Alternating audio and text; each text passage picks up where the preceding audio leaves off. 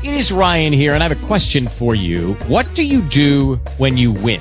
Like, are you a fist pumper, a woohooer, a hand clapper, a high fiver? I kind of like the high five, but if you want to hone in on those winning moves, check out Chumba Casino. At ChumbaCasino.com, choose from hundreds of social casino-style games for your chance to redeem serious cash prizes. There are new game releases weekly, plus free daily bonuses, so don't wait. Start having the most fun ever at ChumbaCasino.com. No purchase necessary. VGW Group. Void where prohibited by law. See terms and conditions. 18+.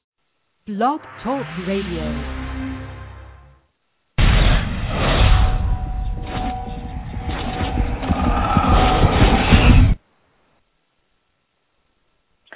Hello, everybody, and welcome to Winchester Radio this evening. We are going to be discussing not only the season finale of Supernatural Sacrifice, but quite possibly the entire season, and we may spread out to other seasons as well, because we have a group of special guests. Well, so far we've got 2 out of 3, and hoping one of them can work it out and be joining us very soon. We have invited 3 regular Supernatural bloggers to join us tonight in a podcast roundtable. We have Danielle from possiblebypopculture.com and Erin from winestainedlife.com. And we hopefully will be having Clarissa from tvovermind.com, and all of them write very thoughtful, detailed, very respectful, interesting pieces about Supernatural, and we're very glad to have them here. We're going to talk amongst ourselves for a little while, and then we will be taking call-ins. So if anybody's got a question or a thought about Season 8, we're going to be glad to hear it. We'll mention the phone number in a little while. Thank you for listening to us. As always, we are on blogtalkradio.com/Media Boulevard. You can go to winchesterbros.com and click on the Winchester Radio logo to listen to our podcast. You can subscribe and download through iTunes. You can listen on the Blog Talk Radio site or download through there as well. And you can always go to our Facebook and Twitter, Winchester Bros, at both of those for not only podcast information, but all the Supernatural news that's fit to post. So thank you. Thank you very much. And hopefully, this is Clarissa. Hello. Clarissa. Hi. Hi. Clarissa, yay, you made it. Yay. Yay. I know. Welcome. I called from my phone. I'm waiting for my Skype to come through. So we'll see what happens. I may have to disappear for a minute and come back. That's okay. Well, let's all each introduce ourselves so everybody recognizes each voice and knows who we are by our voices. I'm Becky. I'm Clarissa. I think Becky's the only one here. She's doing all different voices. I'm Danielle. I'm Susan. I'm Clarissa. And this is Erin. And Vinny, where are you? I said I was here. Hi, Vinny. Oh, I totally missed you there. Always. Oh, yeah, you know me. I always put you at the end. I kind of try to ignore you, so. It doesn't work.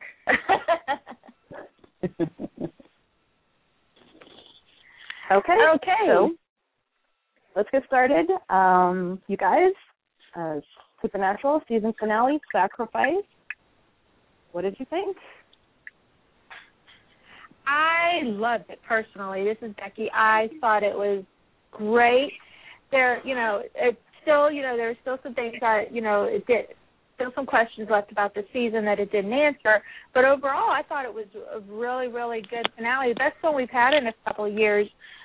I loved the angels falling, and that whole scene was just gorgeous. I loved Crowley's, getting his humanity back there. That was great. And then for me, just the star of the whole episode, I thought was just Jared with his, with his performance as Sam there. And he was just amazing. And I thought it was the best performance Jared had done in all of the 8 years. And that says a lot because he's done some great stuff. So I thought it was great. I'm actually worried about Jared. I mean, I was very worried about Sam, but I was actually worried about Jared because either that or the makeup and costume and special effects department is even more fantastic than I even think they are, because he looked like a train hit him, and like he'd been through all this. He'd been through trials. He looked terrible, and if I had a chance, I would have asked him personally, did he specifically do anything himself, physically or emotionally, to get to Sam's place in the finale, because he looked wrecked. Yeah, he looked a mess. I mean, in a good way. I know he was supposed to, but he looked terrible. Oh, my God, poor thing. It was so bad. Either the effects team or the makeup team did that great of a job, or he really put himself through the ringer to get himself to that point for his character. Absolutely amazing. I think I was watching videos from the Disembello Con, and Jensen mentioned, like, Jared really getting super intense about it. So that had to be a really crazy headspace to get in. And not take home with you. Do you guys feel like it's a harder headspace than when he had the demon blood and he had no soul? Like, I feel like the three of those arcs for him, I feel like were equally wrecking. I think that the difference here is just that, it's season 8, so he's grown as an actor over 8 seasons. So I think this one looks harder, like, because he's able to do more layers. But I feel like as an actor you have to, I mean, I don't know, I could never do it, but I feel like for an actor, all of those things have to be just as emotionally taxing as each other. Right. Yeah, I agree with that too. And I think what seemed to make it more heartbreaking or something this time was just probably the makeup that they did on him. He just looked so pitiful. Just without even saying a word, he broke your heart just by looking at him. And then you got a lot of to me, like you could really see his cheekbones, and he just looked really thin to me. And we got the camera angle tricks and the clothing tricks to make him look, that wasted away look. So I think, like, team effort-wise, really came together to give us that terribly traumatizing time. Yeah. Clarissa, you're here, right? And you can hear us okay? Am I back? Oh, yeah. You're back. Can you hear me? Just making sure that we can hear you. You're on. And we can hear you. Hi. Okay, so we're talking about the... Oh, my God. I love the scene with the angels. That, like, totally blew my mind. And when I saw it, I was like, when Cass is sort of watching them and you can see them fall from the top of the sky, I was like, this is total Star Wars moment, like Luke Skywalker, staring out into the whatever on that planet. I swear to God, I know Star Wars better than this. But I thought that was amazing. And I thought that it set up next season in a way that really had me, the last time I've been this excited, I guess it seems silly to say, but the season before with Purgatory, like a big, huge moment where it could be a game changer. And I think it'll be even more of a game changer than Purgatory was. Oh, I agree. I had more questions after this finale than I do, after most of any finales, because I want to know, okay, what is, now that the angels have fallen, what does that mean? Can anybody get back into heaven, at all? Can people, when they die, can souls go to heaven? My concerns are, number one, only the angels have fallen. All the souls in heaven are still there. That's one thing. And so what is my question? Who's left in heaven? Like who's left? Are there any of the angelic? I mean, we know Metatron is still there, but is anybody? Is the secretarial pool still there, or did he just pass everyone out? Still exists. My other thing is, Castiel mentions that Jimmy had to let him in, so now we have all these angels without vessels. So are they just I'm not sure how they're going to work that. Are they just going to take over bodies at will? Can they even do that? How are they going to? Well, they're supposed to ask out of anyone. They have to ask, right? They have to. That's what I'm saying. Okay. They require permission, but do they still have the power to do that now that they're fallen? Well, maybe they don't have to. Yeah, well, they're supposed to ask, and like we saw, obviously that's how it worked with Jimmy. But since then, we've seen them do so many not nice things that if they have the power to just take over a vessel, I would imagine that they would, just like the demons.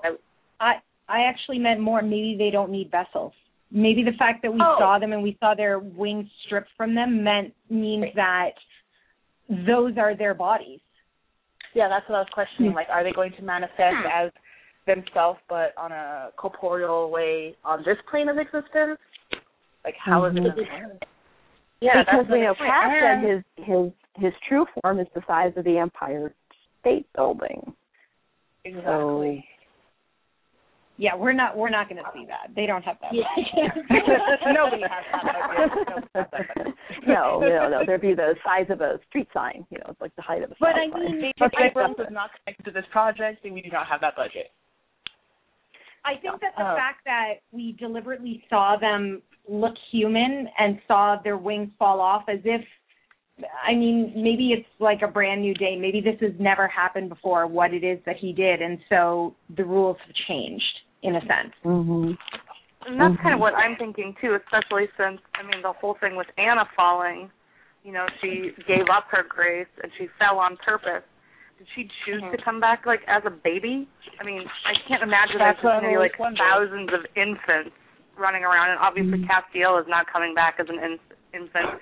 So is it happening because, I mean, that would not be that much fun, let's be honest, with babies everywhere. No. And giant so is it because they were center. cast out? Is it because of that difference? Why? Because it was Anna's choice, and was part of her choice to come back and live a full human life from start to finish, or was it just because it was her choice and these angels got that choice taken away from them? And angels weren't human in the first place. They're not human in the first place. Right, they're not like demons that are. They have nothing to go back to. So. There's a lot of questions. Physics of it will kill you. And what's up with Crowley for next season? Is he going to stay at this level of almost human now? Almost cured, or is that just going to kind of fade away and he'll be back to his full on? Yeah. Well, I have a canon issue with what they did, though. I have a canon issue with it. Because I feel like who was saying something? The trial was supposed to end with the changeover, and Crowley's kind of stuck in between, but he seems far more cured than not. Mm-hmm. Right, absolutely.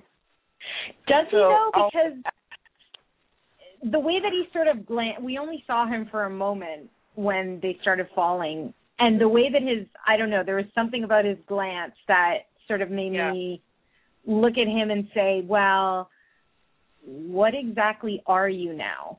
Like, are you going to go back? Because he didn't complete the ritual, does that mean that, the effects are going to dissipate? Or are you sort of irrevocably changed? Yeah, like, I wonder if it's a new version of a free will where he's no longer evil, but that doesn't make him necessarily good. Yeah. Right. From that moment when we saw everybody falling and we saw, Sam's arm glow, I kind of felt like it gave him a little bit of the old Crowley back.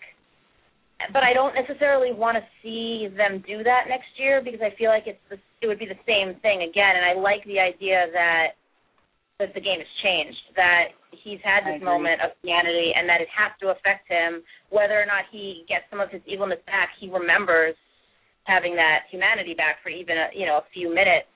And I would want to see what that does. I mean, he's the king of hell, so how emotionally tortured are you going to be when you realize that what you've done and what you may not want to do?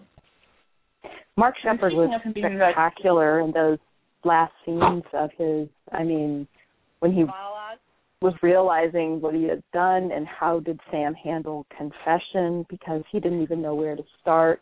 And when he just quietly offers his neck for the next injection, it just did me in. He was just amazing. And the tear running down his face is what got me, you know. Mm. You know, seeing the king of hell have a tear running down his face, you know, that says something right there. And then when he called Sam and not Moose. Right. I didn't even think about that, but yeah, he used his name. Mm-hmm. I think we'll see a power struggle with Crowley next year. The fact that Abaddon's demonness has, you know, gone somewhere else, I think he'll find himself in a lot of trouble, because if he can't, you know, handle running hell, somebody else is going to want to do it for sure. And she seems to have something against him, whether it's a personal history that we don't necessarily know about, or whether it's, you know, just the fact that she's appalled that some lowly salesman has, you know, ascended to Lucifer's former position. Yeah. Can we talk for a second about who takes that form next year? Because we saw, I mean, her body was obviously on fire, and, you know, the spirit, the demon itself left the body to save itself. What is it going to look like next year? Who can they, I mean, who will they I'm kind of upset about that, because I loved that actress, and I don't know how yes, they would feel about Abaddon in another body. Could she be as awesome? I mean, I don't know about that. I would love them to bring the same actress back, because they did the same thing with Meg. Say that again, sorry. I would like to see them bring the same actress back like they did with Meg. Meg, Cassio burned her with the holy fire. The next time we see her, she's still Rachel Miner. So I really like to see them do that again, even if she's partially burnt for part of it, which would be super creepy. That would be very all stitched together. I think. Yeah. Is she going to be the next big bad next season? I think it kind of set up Abaddon to be the big bad. I think so. Yeah. I think that would be great too. Yeah. Wouldn't Metatron really be the big bad? Well, I think we might see a couple of big bads, maybe not just one.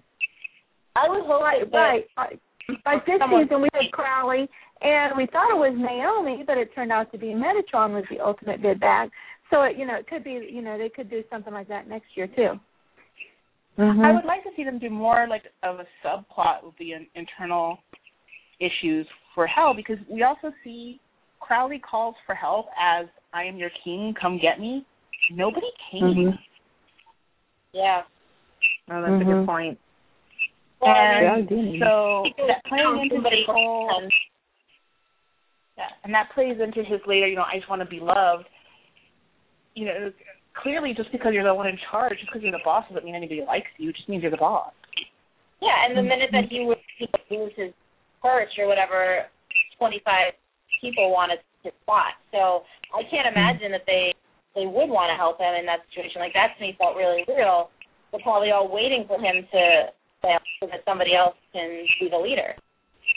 Exactly. So I thought that was really interesting and subtly played that nobody came for him. Nobody came. And that when she came, because she knew she had power over him and she could get something out of it.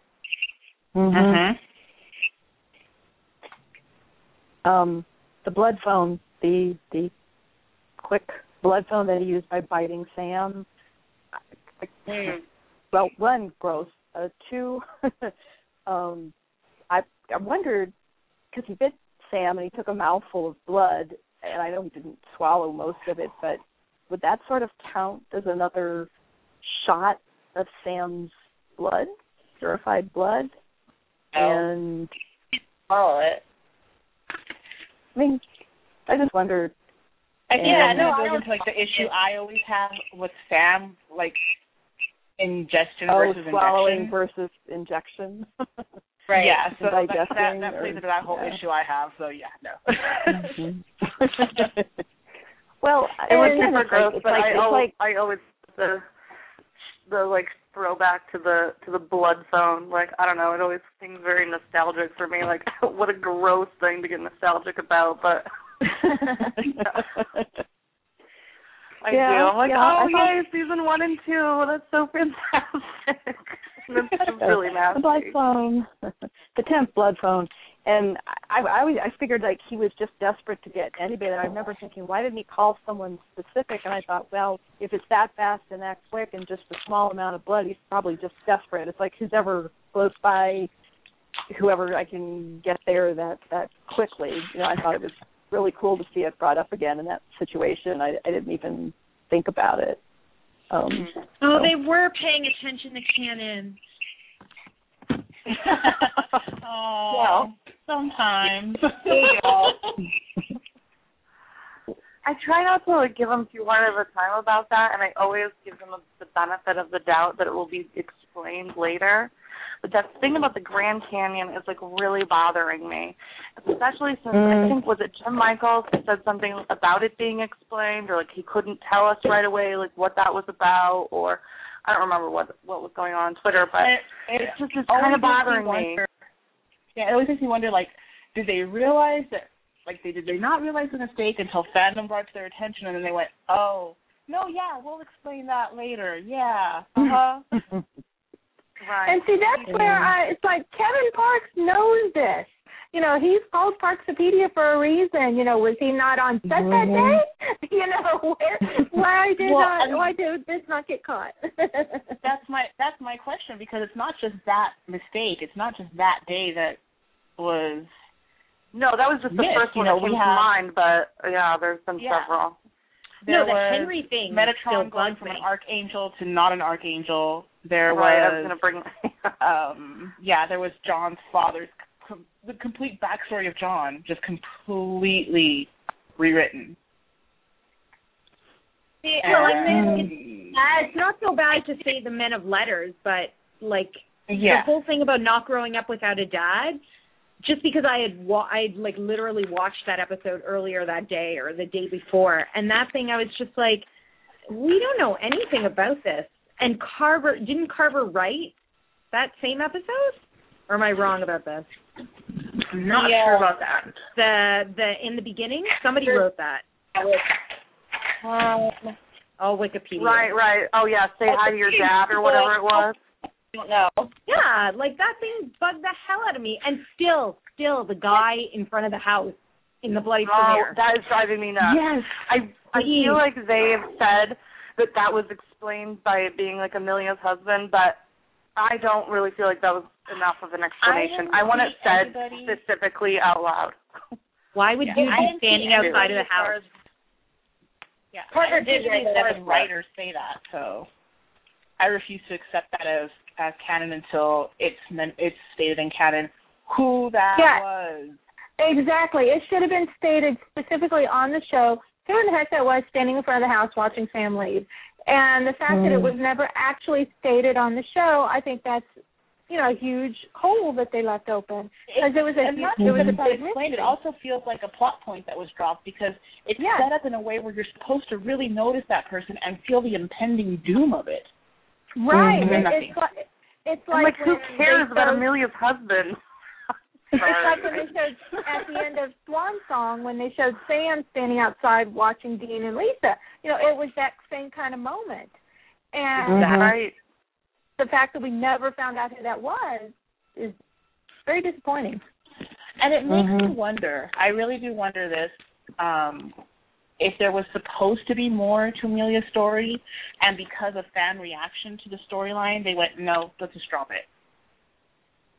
That makes me wonder. Because we were constantly told, like, you'll get more, you'll understand, and then nothing. They closed up the storyline. Until the very end, I was waiting for an explanation for Amelia. Like, there had to be something more. Yeah. Not explain yourself, Amelia. About Amelia in general. I was waiting till the very end. We had Leanne Balaban on our podcast, and she's a fantastic woman. She's great. And so we were really kind of having this whole, like, please redeem her character. Please make her character make sense. Or just something. And nothing, because I'm sorry, if my veterinarian as a dog owner was like, oh yeah, this guy brought in a dog he hit, so I forced him to adopt it even though he's homeless. What? No. No. There was a lot of disconnects. I mean, I'm sure the actress seems lovely, and there was a lot of disconnect with her character and with the way she was introduced. I mean, I hated her from the very first second she spoke to Sam. Yes. Hated her. And then I never really understood why Sam liked her or cared so much about what she thought. They didn't ever bridge that gap for me. Like, she was horrible, and then all of a sudden Sam was in love with her. I was like, what? But I think my headcanon about it had a lot to do with, because I got really stuck in her first episodes, because I was trying to, like, explain her, I got really stuck on how much she drank, because her room was constantly filled with liquor bottles, beer bottles. She was buying wine. Like, she seemed like a lush. And then, like, her attitude and all these kind of things that were very parallel to Dean for me. Yeah. No, that I was like, okay, maybe Sam's got this compensation thing going. But then, you know, he's not like he's in love with his brother, so then that didn't work. I could understand him finding a friend in her, but getting so where he tells her what he feels for her, he can't even put into words. Like, yeah, what? I didn't find her to be a special woman in any way. No, she was like a rebound. Yeah, essentially, they were both rebounds for each other, and I just like I'm okay with Sam, you know, finding another girl. It's not like I'm sitting here thinking in my head, oh, you know, Jess is the only one, or you know, whoever, Sarah, or what have you. But like, it didn't make any sense, and we didn't really understand it, and so I almost feel like but also with Lisa, like.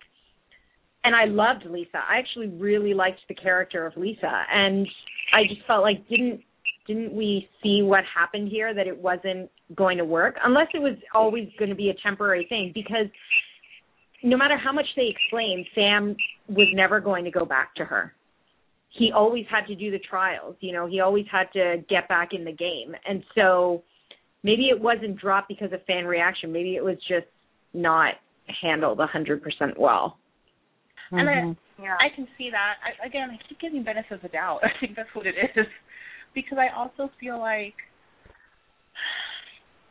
with Lisa and Becky and I have had this literal argument with each other. Like, don't talk to me for a few minutes kind of argument.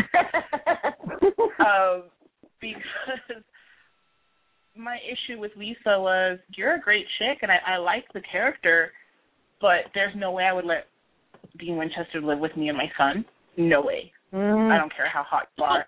Thank you for saving the world. Please go do something yourself. Okay, well, you can send him to my house. I kind of feel like Sam has that responsibility to any woman he gets involved with as well, where, that's all well and good that you lost your family and you've given up hunting, but that doesn't mean that things have given up hunting you. And I find it very irresponsible when these guys go off to have romantic relationships or bring people into their life.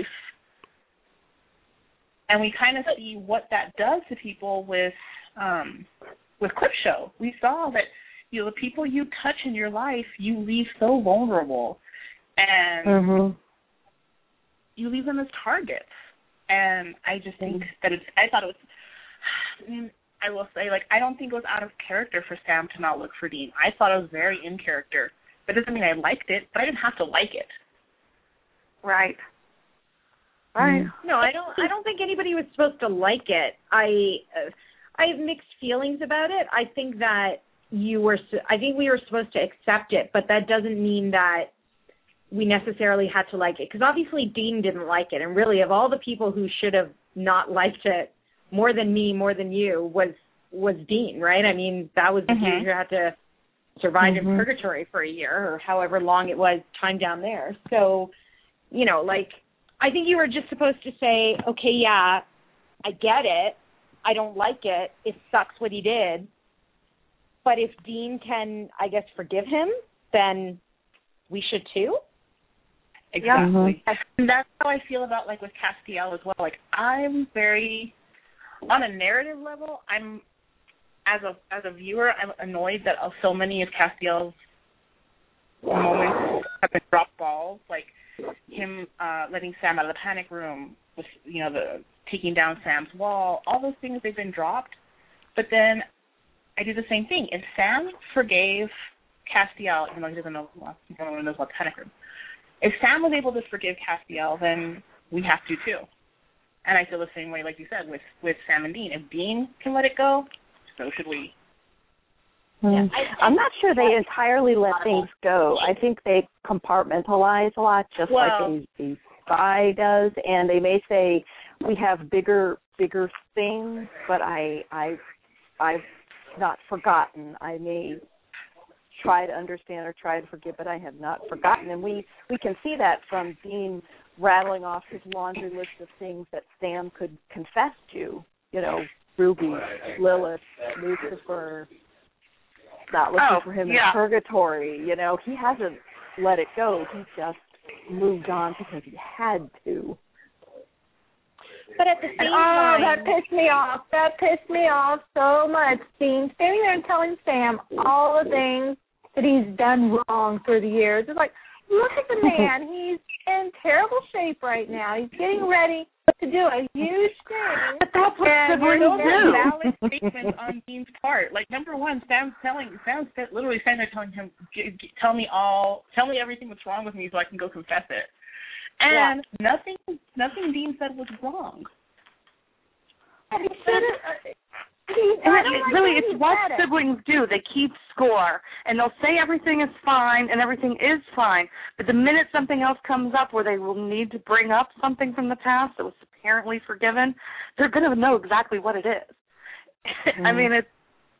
But you can that's what siblings do. How to hurt you? No one can hurt you the way someone who loves you can hurt you. Absolutely. And look how much it hurt Sam, because, you know, the big scene there where he told Dean, you know, why can't he should just go ahead and die because, you know, Sam has, you know, dropped in for Castiel and for Benny and, you know, and all this stuff. So you can see how much it really hurt Sam. And I don't know if it's the fact that I'm a Sam girl or, you know, or what, but it was like, no. And it's like, I love you, Dean, I do, but be nicer to your little brother.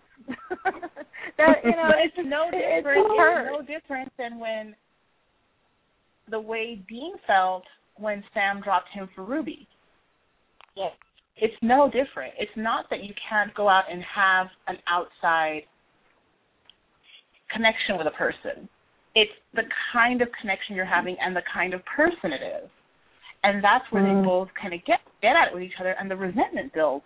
It's not like Sam's not mad. He was never mad at Kevin. He was never mad at Charlie. And I don't think Dean was really upset at Amelia, at her existence. I think it was the fact that it was also why Sam didn't look for him and why Sam dropped everything. She was just a manifestation of that. But I don't think it was just the fact of Sam having a girlfriend. I think it was everything that surrounded it. Well, Sam doesn't hate Cass either. This is why I don't really get why people take that, you know, confession at face value as if Sam hates Cass when, you know, in the episode preceding it, Sam is saying go easier on Cass, Dean. You know, he's one of the good guys, as if we should forgive him. So I don't believe, and then in the end, when Benny saved Sam from purgatory, you could see that, you know, had Benny survived, that whole thing, Sam's relationship with Benny, if you will, might have done a complete 180. The point wasn't that Sam was resentful Sam even said, it's okay with people. me if you keep that door open. As far as Benny goes, You know, like Sam didn't hate these people. He doesn't hate Benny. He doesn't hate Cass. He hates the fact that these are the people that Dean turned to when Sam failed him. And so it's not even the people itself. It's that he hates himself. And so these are the friendships that, in a way, that Dean didn't replace him, but that's what Sam felt. And so he wasn't jealous. It's just that these are examples of, these are the people who represent his sins to his brother. Exactly. Because I completely agree. Yeah. Like I said, I said, he didn't say, oh, and then you turn to a hacker and you turn to the prophet, like, and you have guards. He didn't list anybody else. So, like I said, it wasn't. I don't feel like it was just, I don't like you having friends, because it wasn't that. It was, I don't like that you don't trust me and you have people you do trust. And I think Sam feels like you should be able to trust all of us. Yeah. But there was one thing in Sam's speech to Dean, and he says, do you know what it feels like to see your brother, he was going to finish with a vampire. And I thought, well, Sam, yes, he does, because he had to look at you with Ruby, a demon. So he does understand, and I know how, they're both right. They're both right, because it's... Well, I mean, the thing about the two of them is that Sam's choice again. Nobody understands them but each other, and they don't get that, because they're really the only people in the world who have the shared experiences, right? Like, Sam didn't know what it was like to go to hell until he went to hell. And then you could spend all day trying to compare their experiences. But in the end, the point is that they're the only ones who know what it's like to betray your brother, even though you don't necessarily think you're doing it, or you're doing it for the right reasons, or whatever. So maybe each of their sins or experiences aren't 100% the same, but they're the only ones who really understand it. And if they would try to see it from each other's perspective, then, then they'd be talking. So God forbid. But then we'd have no show. Right. That would be far too little drama for me. Which is, going through the season, the whole thing with the closing the gates of hell, where I was like, and then what?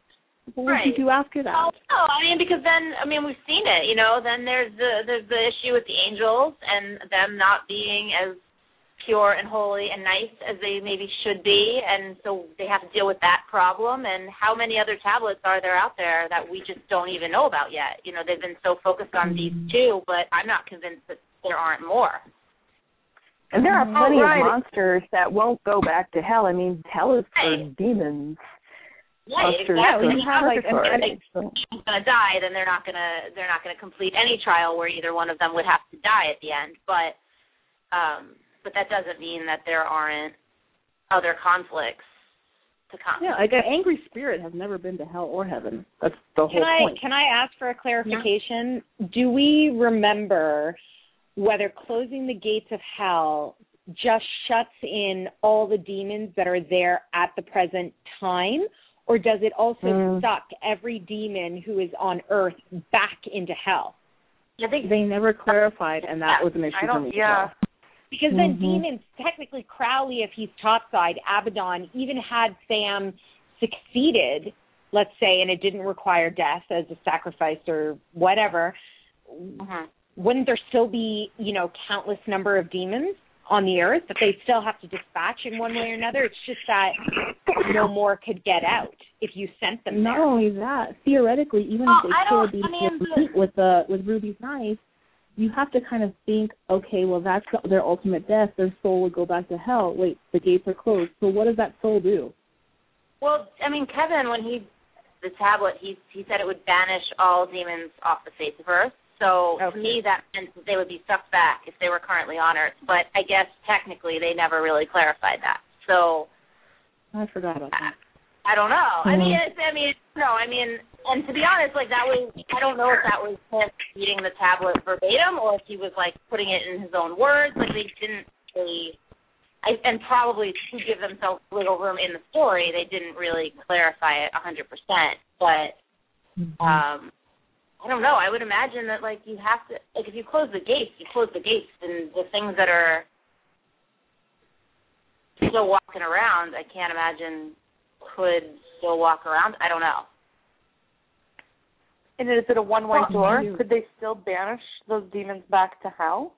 If they're stuck topside, are they stuck there then forever? Or is there still a way to get rid of them? I think that because, theoretically, evil people in the supernatural verse would deserve to go to hell. And, you know, in the way that they've set up this idea of religion. And so you'd have to, because otherwise the world would be overrun. And if God specifically, you know, set up these levers to be pulled in the event that they were, then you'd think that he would think those things through, right? Right. You know, unless he got distracted by whatever. I don't know. Can we talk about the tablet for a second, about the fact that Sam didn't do it? Because, you know, what Laura said in our roundtable, which was if Sam didn't go through with it, then essentially, I mean, technically, I guess you've wasted a season, but I can't imagine that that's the end of it. Well, I think Carver implied that he was basically that this season was like a reset to set up at least one more season. Actually, I think he said three total seasons. So, assuming we get renewed for season 10. I think a big thing with the tablet and everything we learned about it, and the previous, I can't think of the one where we first meet Metatron, is we find out from Sam that the trials are purifying him. So I think the tablet changed Sam, but with the trials and everything, they literally physically changed him. And so I'm looking forward to finding out what Sam is going to be like, you know, in the 9th season. How is he going to be different? And because I think that was probably the point of the trials, because I never thought they were going to actually close the gates of hell. Through the whole, you know, ever since we found out, I kept saying they're not going to do it. It's not going to work. That'll just take out demons out of the storyline, and no, you can't have that.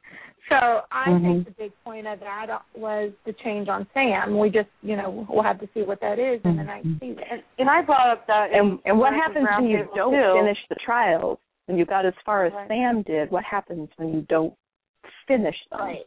You know, it's not complete. Right. You just said that Sam said does he revert? Does he revert like Crowley? Like doesn't finish the trials to become human? So does he slowly revert back to Demon and Demon King? Does Sam slowly revert back to his state before, or what? Sam was the one that said he felt like the trials were purifying him, and I had a problem with the word purifying from the get-go, because I felt like, I don't know how he would know that, like how you would feel that and know that that is what that is. But I think that's a really loaded word to use, because, you know, all the mythology of the show, he's the boy with the demon blood. He's always been different. He's always been different. He's always made a lot of mistakes. Some of which were because of what was inside of him. And so if the trial is purifying him, why would it make him so sick? Why wouldn't it be a good thing? I think they tried to equate it to, like, drug detox, which I didn't like when Buffy did it with Willow, and I wasn't super crazy about it with this either. Yeah. I mean, and I don't have the answer, obviously. I just kind of felt like there's got to be something more to it than what he thinks it is, because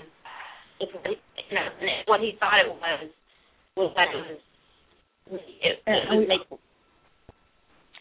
We also have Castiel telling him that whatever it is changing Sam, and he implies that it's like on a molecular level. That to me isn't purification. That's mutation. Right, but what is in a good way or a bad way? When Castiel said neither good nor bad.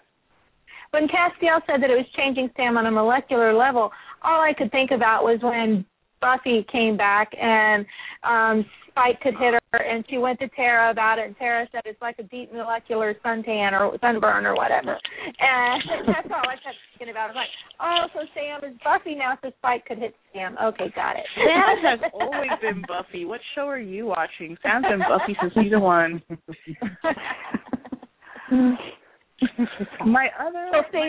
Now Spike one of the can hit things it. I take umbrage with is, so what happens now? Are Sam and Dean going to go back to the book and go, yo, Kevin, you know how you lost your mom and your life and we pressured you to do this, and you had that like little mini stroke, and we just completely screwed up your life so that we could do this one thing. Yeah, we changed our minds. I don't think Kevin can necessarily. I've seen a lot of people talk about this. To Dean, it's not worth Sam dying. To Sam, at that point, it was worth him dying, but at the same time, I don't genuinely believe that he wanted to sacrifice himself had he, been in his right mind and hadn't been going through withdrawal or whatever it was that he was suffering. So would Kevin go, Sam, you should have done it. You should have died. That should have been the price. And now I resent you for not doing that. Like, would Kevin have been willing to die for that? I know that he lost things and he gave up his life and everything, but he didn't really have control over, the fact that his mother died. He expected that his mother would remain safe. And still, all we're doing is taking Crowley's word for it at this point.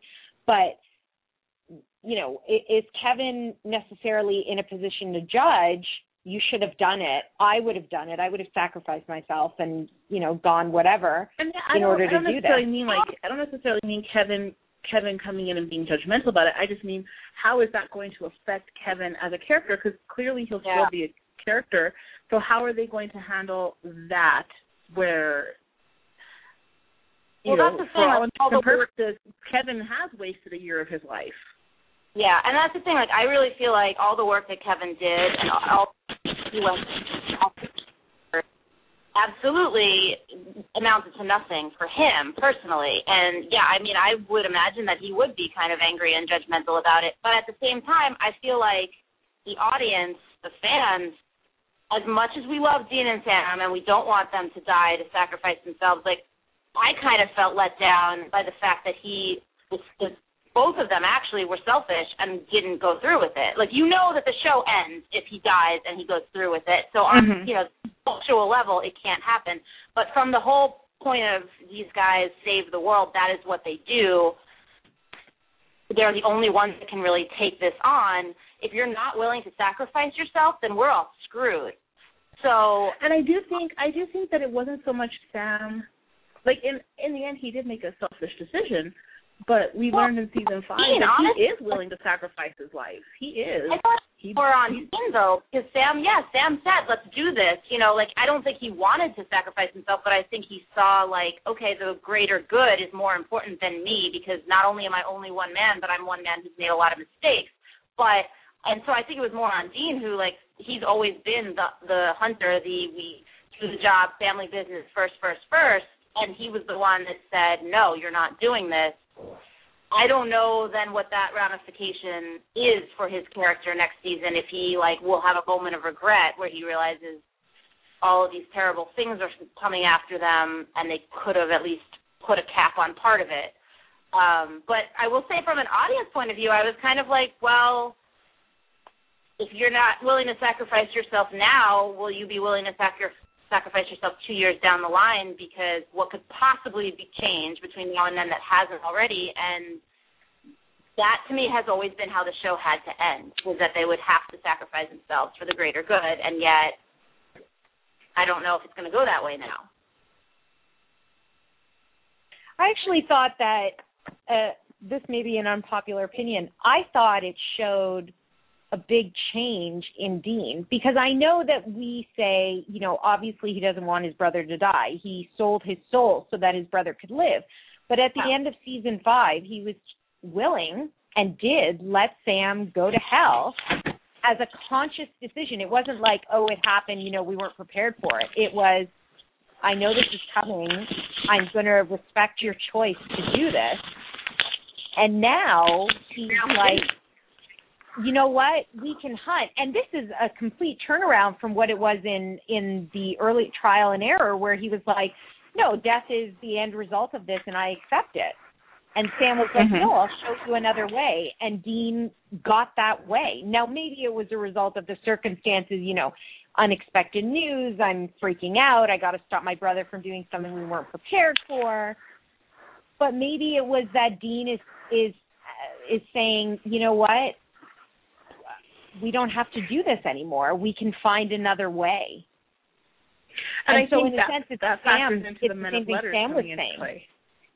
Yeah. Having the men of letters makes sense in that context because, like Dean says, with everything we've learned and all the resources we have now, he is basically saying we don't have to keep throwing ourselves into the fire. Mm. I mean, maybe one day they have to at the end, like what Danielle said, if that's the only end that the show could ever have, maybe it's they do it together. It's a Thelma and Louise sort of thing, and the poor car goes off the cliff, and then we're happy because the car goes up to car heaven with them. But, like... God, please don't put that into the universe. I don't want that to be the ending. Until then, maybe it's that they're like, you know what? We don't have to do this anymore. There's another way. Sam taught me this in that episode, and now I believe it. I just feel like because of everything that we've known and seen so far, that maybe they're at a point now where they're willing to try another way, but I just don't feel like any other way will work. And so I feel like it's almost taking a back step for the story as kind of like that 11th hour we're, bargaining tool. Like we're going to try something else and hope it works so that we don't have to do this. But I feel like it's going to have to come back full circle and that they will end up back where they started. It's with a tablet and a trial or another method. I mean, as long as the stories are interesting, getting us there, then I don't really care that it's a repetition, but I just feel like there was a lot in Season 8 that felt very repetitive, so I kind of, when it ended on that note, and it was a change for Dean, but it felt like it was just going to start a cycle of things that weren't going to work, I was a little bit bummed. Unless it's totally different now. I agree. Unless, now that they have the knowledge that they do, and maybe if Kevin gets back to work and fully decodes, like what was it that Kevin didn't have access to that other half of the demon tablet? He decoded the third trial, but he hadn't gotten to the part theoretically about the death. Yeah, I mean, I guess there could be something on there that, is another way. But I also, we were just talking about, Kevin, I don't know. I feel like there's going to, the beginning of Season 9, I feel like is going to be a lot of, and I don't want to do this, and so it's a lot of all this stuff taking a step back to get. Well, yeah, we kind of already saw that in the finale. He was drinking, some kind of, pretty big alcohol, there and sitting back and saying, I'm not going to do it. You told me I was out. I'm out. And he doesn't do it until Castiel threatens him, so. Well, at the very end, he's on his way out of the bunker. He's got his backpack over his shoulder, and he's headed out. And the only thing that stopped him was that all the sensors, all the electronics in the Men of Letters bunker started to go crazy. One assumes by the falling angels, which makes me wonder how much angel information did the Men of Letters even have, if they had any, or is it just the fact that it's some kind of different extra spiritual activity that sets off these sensors, or is it just... I had a question about that, too, as far as what exactly was setting off those alarms. Hopefully they'll explain that, at the very beginning. Okay. Hold on. What if the death wasn't true? How do we know that, A, Naomi didn't lie to accomplish something, or B, how do we know that Metatron didn't plant that idea in her head to separate Cass from Dean so that he could get Cass to do his spell? How do we know that that's the answer? We don't. Good question. So it could be that Metatron had a plan because didn't Naomi say, I saw this in his head? And so she went off and got distracted, and then it served the purpose of separating Cass and Dean, and it got Cass up to heaven. And, maybe all of this was Metatron's plan. We don't know that Sam necessarily would have died. I mean, I hope they address that. Well, yeah, I mean, I don't know how important Metatron's going to be in the beginning part of next season. So, I mean, you would hope that they would address that, but it could be a big card that they don't want to play right away. Well, they might not address it right away, but it's gonna be. I have a feeling that season 9 is gonna pick up right where 8 left off. I mean, I feel like so. Because didn't Misha make a comment at a con that he'd already filmed a little bit of season 1? I mean, of episode 1, something like that. Yeah, so sometimes maybe they're going to show it at Comic-Con or something. I mean, sometimes they just, if you know something is coming and you like have the setup, you just shoot ahead. Yeah, so that you don't have to redo the same. You don't have to make the continuity match. Well, because I would assume that the tablets have to come back into play because we're going to have to the Angel tablet, right? We know that those trials that Metatron came up with are fake. So yeah, Kevin is not done. He has another tablet to read. He has to read the right trials. Are there angel trials? Because Metatron made them up so he could actually work on a spell, but are there angel trials in the first place? No, I feel like there has to be. Like, if it's the whole balance thing. If there's you get to close the gates of hell, you get to close the gates of heaven too. Trial. Yeah, but like with the Leviathan tablet, there wasn't particularly trials. You're back on, by the way. Like I don't know. I personally feel like there is a tablet for every. Oh, I do too. That's why when I think it was Torn and Frayed where they learned that there's an angel tablet, and every viewer collectively went, duh. Duh. Because it's a little bit. And we're like, yeah. I feel like there might even be, like, I feel like there has to be a human tablet. Like, why wouldn't there be? We've created so many horrible things. Maybe we're not as bad as demons, but we're not great. Like, so who's to say that doesn't come in, as well as maybe they're making great progress in one area, but then they realize. But would there have to be human tablets? I mean, because I kind of feel like the tablets were God's way, like God's gift to the humans. Like, if these things that existed before you get out of hand, you have a way of shutting that whole thing down. The earth is for humans. I think that's giving God a lot of credit, and I feel like the show doesn't. The God within the show doesn't deserve that kind of credit because we've seen him abandoned. It wouldn't have to be, and we would have no show with a good God. So I don't know. I mean, I know that's what they've said, but I don't know that that's all that is there to it. There might just be more information that people are unaware of, or that. Clarissa, can you hear us? Clarissa, can you hear us? Yay! Okay, just a second. I keep losing Clarissa. I know. I'm hesitant to think that there's a human tablet. I feel like there would be, but not in the same capacity. Yeah, I mean, I have no idea what. How do we banish humans? Like, I don't think it'd be that, but I think it might be some kind of like why I created humans kind of tablet, but not so much as and this is how you put them back in the box if you need to. I don't really think it's particularly like that, but I'd be surprised if there's not. There's got to be some kind of written. Yeah. Yeah. So I think it would just be a different sort of tablet because. I'm just looking forward to learning more about the angel tablets and what Dean's involvement in that will be. I mean, I think it was really poetic that Sam had a part and who he ended up taking, the lead role in like the trials for closing the gates of hell. And I think that, it made sense, him being Lucifer's vessel and all that. And I'm really excited to see what that means for Dean with respect to the actual angel trials, not Metatron's like joke of a trial, but what Well, I will say that I'm in the.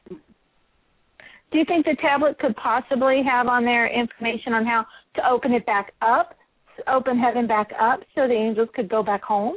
And to do that, Dean will have to do that. I feel like because of the way that season 8 ended, that would be way too convenient. I don't know. How do you? Yeah. I think that is something the boys are going to have to figure out on their own as far as getting all of the fallen angels back into heaven. I have this feeling that, a lot of their, monsters of the week or whatever next year are going to be angels on Earth being the dicks that we know them to be. I mean, they're going to have to deal with that. And I think that's something the boys are really going to have to take on as, a main project in Season 9. It's getting those fallen angels back into heaven and taking Metatron on and getting him out of that seat. We know Castiel lost his grace, so he's human now. But do the other angels, do they still have all their angel powers? Because they didn't lose their grace, right? So they should all still be all powerful. I don't know that they said whether or not what happened to the other angels' grace, and that was one of the questions that I had in my finale recap. Is does Metatron just have a closet of grace up there? And that's a lot of power to hold. That's the thing. I think part of the reason that we don't know is because I think we're supposed to find out when Dean and Sam figure it out. They were in this moment of shock, and I think that as they go next season, trying to fight these angels that are doing geekish things, I mean, that's something that they're going to have to figure out. Maybe some of them have their grace, maybe some of them don't. I would imagine if I were Metatron, they all fall without their grace because he would want that power for himself. Yeah, I don't even just as far back as seeing Anna without her grace, I can't imagine you would. It's so powerful. I don't know why you would let them keep it. And right, absolutely.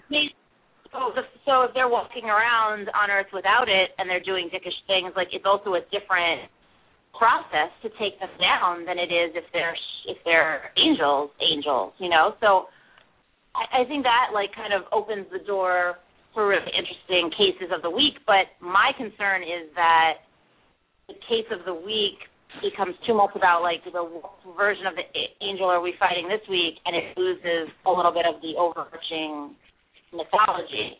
Because I did feel like this season, at the end of the season, there were so many case of the week filler episodes at the end of the season, and I'm like, do you guys not know you have a ton of stuff to answer from the big picture that you're just not doing, and it upsets me every year. I always feel like there's too many filler episodes at the end of the season. I'm like that. I mean, they're good episodes, but at the same time, have to address a lot of the big questions. I completely agree with that, and I also feel like there was a lack of cohesion with this season. Yeah. And a lot of it had to do with the number of standalones that existed, and then it would kind of be like, oh, here's a little bit of lesson for you to learn that connects you to the overall season arc, but only because we're forcing it in. Well, and not only that, but I felt like the episodes that did address the overall arc, they would try to squeeze way, way too much into one episode that should have been spread out. That had they taken the time and done it slowly and explained it better and really, really put some, extra oomph into it, it would have come out perfectly and beautifully. But because they would try to squeeze so much time or so many things into 42 minutes, it came out terrible and confusing, and it was too much and too fast. And I think if maybe they took away some of those cases of the week and then used those those mythology episodes and just kind of spread them out, even just a little bit, they would have turned out so much better. And I think they need to be wary of that next season. I do think Clip Show and Sacrifice should have easily been 4 to 6 episodes. Yes. Separately. I mean, exactly. That's kind of what I was going to say. I feel like the concept of Clip Show, of Crowley finally saying, you know what, I'm going to go after all these people, something that I think he should have done a long time ago, I felt like that could have started at the end of an earlier episode, and either Dean and Sam didn't realize what was happening or they didn't take it too seriously right away.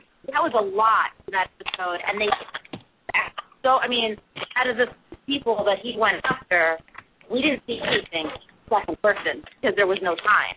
Granted, she wasn't that special to them on the scale. But at the same time, I just felt like it was end that, if you're breaking down people and you're doing a story that I was has great emotional impact for the Winchesters, but for the fans, do it right, and explore. I said for a long time I want to see what's happened to people who survived the apocalypse and who didn't, and I just felt like Sarah was obviously the one who was most important, and I thought she got a great moment, but at the same time, I just felt like that entire episode was so rushed. And then to wrap it up with the episode where Crowley went after 3 people, I don't know. I just felt like it wasn't.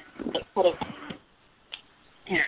I legitimately felt like Clip Show did not feel like a penultimate episode, and I feel like Sacrifice did feel like the episode we did before finale. It didn't feel like, oh, that's the finale. It felt like, well, no, what about next week? Oh, wait, that's it? Oh. I would have to disagree with you on like massive changes. Like,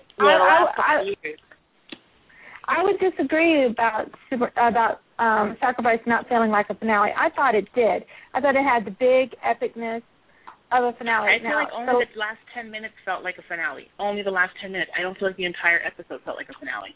I felt like the whole thing felt like a finale. You know, me personally, I felt that way. Now, Clip Show, which we talked about during our podcast for Clip Show, I had a lot of problems.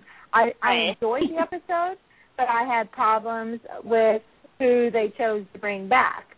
But other than that, I thought it was a good episode. The last 10 minutes were huge. But with Sacrifice, I thought it was huge. It was epic.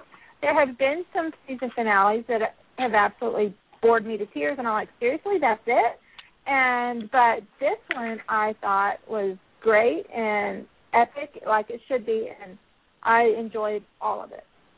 I mean, I do think we got so used to, the last couple of years, every season finale, Dean and Sam were separated by huge obstacles. Last year, Dean didn't even, he had no idea where he even was, and he was alone. I think that because this season was meant to always be part of multi-year arc, ending where they ended felt a little smaller because they're going to pick up immediately with it. And so, there's this massive change of the angels falling, but that you know a lot more about what's going to happen in season 9 than I feel like we knew about season 8 when season 7 ended, for example. I think that that's partially why it feels smaller.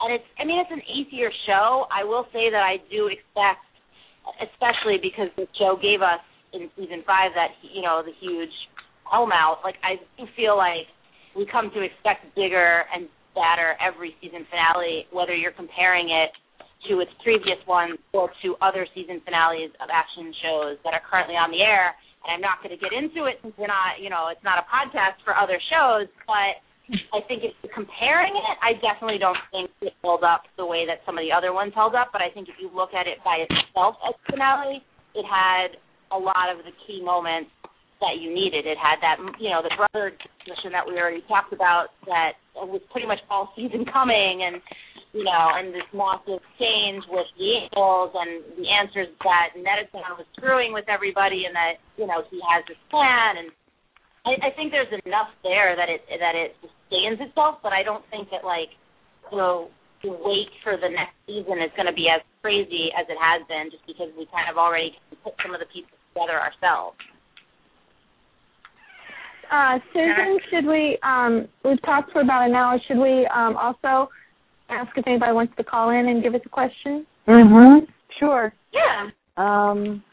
Anyway, if anybody is listening live and would like to call in and ask us a question or just want to make a comment about the finale or the season, here's the number, 347-205-9801.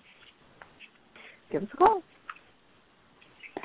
And I definitely, I don't know which one of you said it, was saying it. Sorry, everybody keeps talking over each other, but the second half of the episode, I should say the last quarter of the episode, definitely felt a lot more finale-ish. I mean, at least the first 15 minutes, I'm like, is this a finale?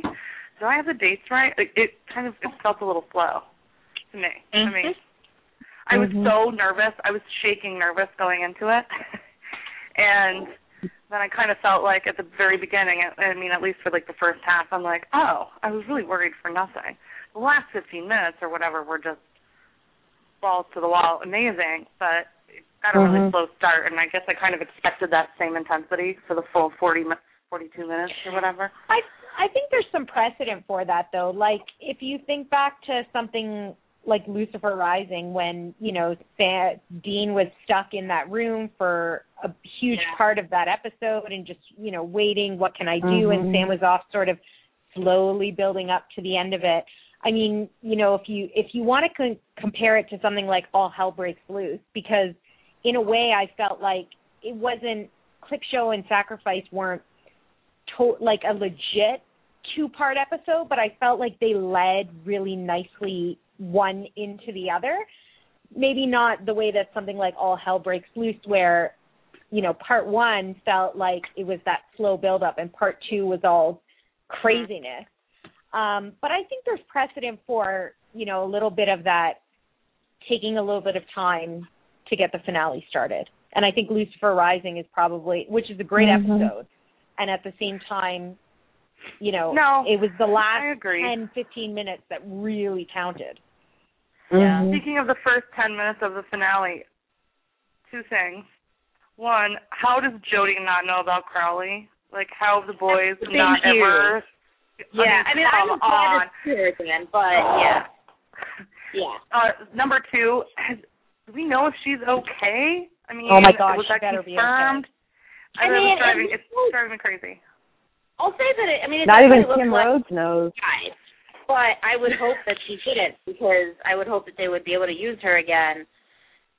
Yeah. But I mean, I don't know. Like Crowley, we never, you know, Dean paused before he gave Crowley what he wanted, and Crowley didn't extinguish that flame before we saw movement drain from her. So I don't know. I mean, I think the ballsier move is to kill her, and they don't even realize she's dead. But I don't know. I don't know if they would do that. I want her to be okay. She's a favorite. Yeah, I mean, I love her character as an actor. I just mean, like, from a storytelling standpoint, like... Right. Oh, no. That's what I was, you know, talking about Clip Show. Like, those are the people that he should have been going after, not, like, the random that they saved in season 1 that they barely remember. Jenny Klein. Jenny Klein from season 7. Yes, there's no reason to go after Jenny Klein. She was the worst in my cupcake girl. I mean, kind of thought after Clip was that's great about Tommy and Jenny Klein and all, but why at no point did Dean go, oh my God, Cassie? No? Yeah. No concern for her? Oh. Okay, good to know. Oh my God, Lisa. No, we're not going to worry about Lisa either? Okay, all right. But, okay, so I've said that about Lisa since he had Cass wipe her memory, because she may not hurt because she doesn't remember Dean, but all the things that doesn't mean the monsters don't remember her. That's what I'm saying. Crowley has a great memory of Lisa. To me, that's worse, because if I remember Dean, then I also remember everything Dean taught me if something comes for me. But right now, she's just sitting back. So I have said that probably 100 times to like 1,000 different people. That I think what he did to her was worse. Like, no, she has no way of protecting herself. If something does come up, she doesn't know to call Dean. Like, how could you take away all of her weapons from her? Because surely Crowley remembers her. He kept her captive for however many days. Exactly, and that's why I kidding me, buddy. Again. I kind of thought that at the end of the season when Crowley started going after people, that he might go after Amelia and Lisa, but they didn't do that. Yeah. So, you know, if that's a card that they're holding, you know, at first when they mentioned Jenny Klein, I'm like, who? Oh, right. That's true. We all did. I mean, I don't know. You know. We dissected her very well a couple of weeks ago. I can't believe that we're into the podcast, an hour and 12 minutes, and no one has mentioned how, obviously, the most important thing about season 8 was how awesome Sam's hair was. I mean, come on. I know. We're waiting for you, Becky. Hair report. I mean, we made it an annual podcast discussion point. This was an annual Sam Winchester hair report, and it was still beautiful and glorious. And that's why we said in the first part of the season we thought maybe Sam's flashbacks to Amelia weren't real because his hair was so perfect. You know, and the wind would be just that would be your first indication that they were supernatural in nature. Sam's hair was glorious, and hopefully it'll stay long for next season as well. Oh my God, Sam was, his hair was perfect and beautiful all season long. I preferred it really long, like I was at the beginning. He got the trim towards the end, which is okay, and he was still just so pretty. And I just have to say that was my favorite part of the whole season was Sam's beautiful hair. It was gorgeous. Nothing else and, happened. We're like nothing else rock star happened. hair. Exactly. As long as Sam had pretty hair, the episode was good for me. So why can't we talk about Dean's hair? Why can't we his hair never changes? No. Our rule is we talk about Sam's hair and Dean's cheekbones. That's the rule. Sam's hair, a little Dean's bit more cheekbones. of a side part with me. I'm just seeing equal opportunity. Dean has never been sexier than he was when he was in Purgatory. Oh, let's go a little bit to the shallow side. We've talked about Sam's hair. Now let's talk about Dean's sexiness in Purgatory. He was hot. He was hot in Purgatory with all the mud and the dirt and he was hot. Mud, dirt, blood, sweat.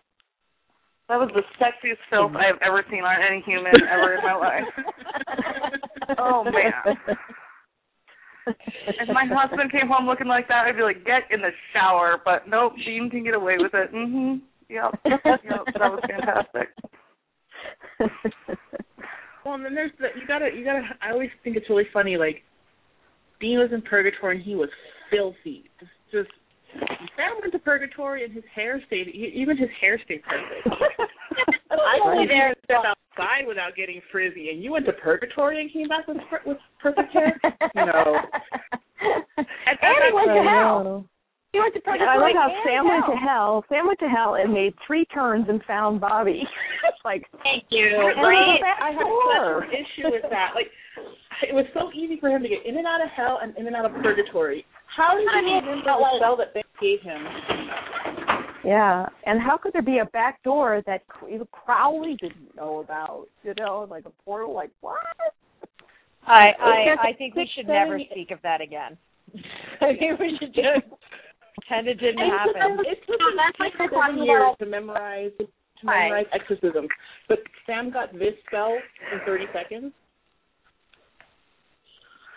That was one of the episodes that should have been Taxi Driver was one of the episodes that should have been 3 episodes. It kind of bothered me. I agree. I mean, it was way too much, too fast. Yeah, it should have been more of a struggle. It really should have been drawn out a little bit longer. I think it would have had much more of an emotional impact had it been, but it felt too rushed. There wasn't even time to get emotional about Bobby. It was like, hi, Bobby, okay, bye, Bobby. Like, it was too much too fast. Sam's going to Purgatory and, like, to let it sink in what his brother went through for a year, we didn't have that moment at all. So, and no. I think, like, the last 2 trials, like, even with Crowley, having the moment beforehand where they just conveniently found these videotapes in their Men of Letters bunkers that told them exactly what to do, like, that felt rushed and convenient for me, too. Like, I would have rather seen them struggle to figure it out with Crowley, like, heckling them than see them watch this tape and then know exactly what to do because we're being told something before we're, like, seeing it in action. I don't know. I think it felt like the last 2 trials, because I was already suspicious about the angel trials, I was suspicious about the other trials. I was like, well, maybe these aren't right either. Maybe they decoded wrong, or I don't know. It just didn't feel like it was enough. Like if they had succeeded at the end of it, it almost didn't feel like they went through that much to succeed, which sounds ridiculous because he went to hell and back. But I don't know. Well, it's because it was so rushed. Yeah, but that's what I mean. And for us as viewers at this point, if you go to hell, like, you better give us something. Hell, like, you've done that already, so really give us something. Give us something meaty for it, rather than, I walked in, found Bobby, convinced him I was really me, we fought our way out, we're back, it's been 10 minutes, what's up? The way they did hell, I mean, the way that they shot it looked really creepy and great, but I think it would have had, a scarier impact. We would have felt Sam's fear more had we lingered there a little bit longer. Like, let him run into some people that he's put there before, former demons, whatever. Like, I think that would have been great. But it was way too quick and easy. Yeah, and I mean, like, hell was one small part of that trial, like, when you think about it. So, like you guys said, it would have had to be, I feel like, stretched out over more than one episode, which they haven't been doing. They really haven't been doing 2-part episodes the way that they used to. And they never did it often, but, you know, I always feel a little bit better when I see part 1 and part 2, even if it's just as a finale, because I know, like, you're going to take your time and you're going to really earn these moments, and then we're really going to feel satisfied. Agreed. They should listen to this and then keep that in mind when they're getting ready for season 9. Oh, yeah. Clearly my opinions are the most important. We can tweet them all this link and say, yeah, you guys are just getting started, so there's still time. To be honest with you, like, it's very possible that season 9 will start with a part 1 and part 2 premiere. I mean, who knows? So, like, I kind of feel like the season finale of season 8 is the part 1 and the part 2 is the premiere because, like we've already talked about, they obviously have to pick up pretty immediately. But I would want them to keep that thread. I wouldn't want to see a regression into, like, Case of the Week if they've already started really strong with mythology, you know, the Kevin decoding the tablets, and I don't know. I honestly don't. There were parts when the Cases of the Week made sense to place where they were placed. Like, the boys are spinning their wheels, they're waiting on Kevin to translate, so on and so forth. And in those cases, it made sense to have, like, the Case of the Week. You know, and any time, like, Charlie showed up and they would rush to her, you know, to help her, that made sense, too, because that's what they would do. But some of the other ones were just placed really badly, I think. I mean, look, I thought Charlie's episodes were so fun this year. I really liked both of them. But I will say that, like, if they were to step back and look at the grand scheme of things, to finish the mythology arc, you will never have to. I mean, in theory, if they were able to carry out those trials and succeed, they wouldn't have had to worry about saving a random a person during a Case of the Week because those things would be gone. So I get from a story point why, if you're spinning your wheels waiting for Kevin, you're going to go help whoever you can. But at the same time, like, I feel like they need to think more big picture as characters than they sometimes do. Like, they get... Even, like I forget who was saying, every time we did get a trial, it was very, like, even the initial, the Hellhound, Trial and Error, the episode isn't about the trial at all. It really isn't. It's tacked on at the end. And yes, the premise is we went there because we're trying to complete this trial, but in reality it has nothing to do with it except the end result of it. It's still, to me, a Monster of the Week kind of episode. And the same... Sorry. No, and then you have like 4 or 5 episodes between that and the next trial when we're getting down to the 11th hour. So you're doing the last 2 trials really rushed, in my opinion. And I don't feel like it was focused enough on the trials. It was focused more on, let's do all this, and then, we have trial, that's right. Yeah. I mean, I felt like there was so much build-up to decoding the trial that was part of it, too. Like, it took Kevin so much work to figure out what it even was, but then when they figured out what it was, they were able to complete it pretty quickly. And I was like, well, I know you guys are... we know how to do that. Okay, bye. Yeah, I mean, like, they're super hunters, and obviously, like, the normal, like, you or I could not complete the trial as quickly as they did. But I think it was just the imbalance of the way, the way that it was told in the story that was really jarring because, you're waiting, and then it doesn't feel like this massive thing. Yeah, just for them to do their initial, what they were going to do as a trial run for the demon curing, it was like, that's what we have to do? Awesome. Hey, you know what we have? We have a cut-up demon. It was that convenient. Yeah. There was it was almost like there was no, once they figured out what it had to be, there was no work, it felt like. Yeah. And I would have loved to see, like we keep saying, I would have loved to see Clip Show a separate episode for Crowley hunting down their former victim, and a completely separate episode for the trial and Abaddon and all of that. And I think not only would it have worked better narratively, but I think the storyline and the character of Abaddon deserved better in that episode.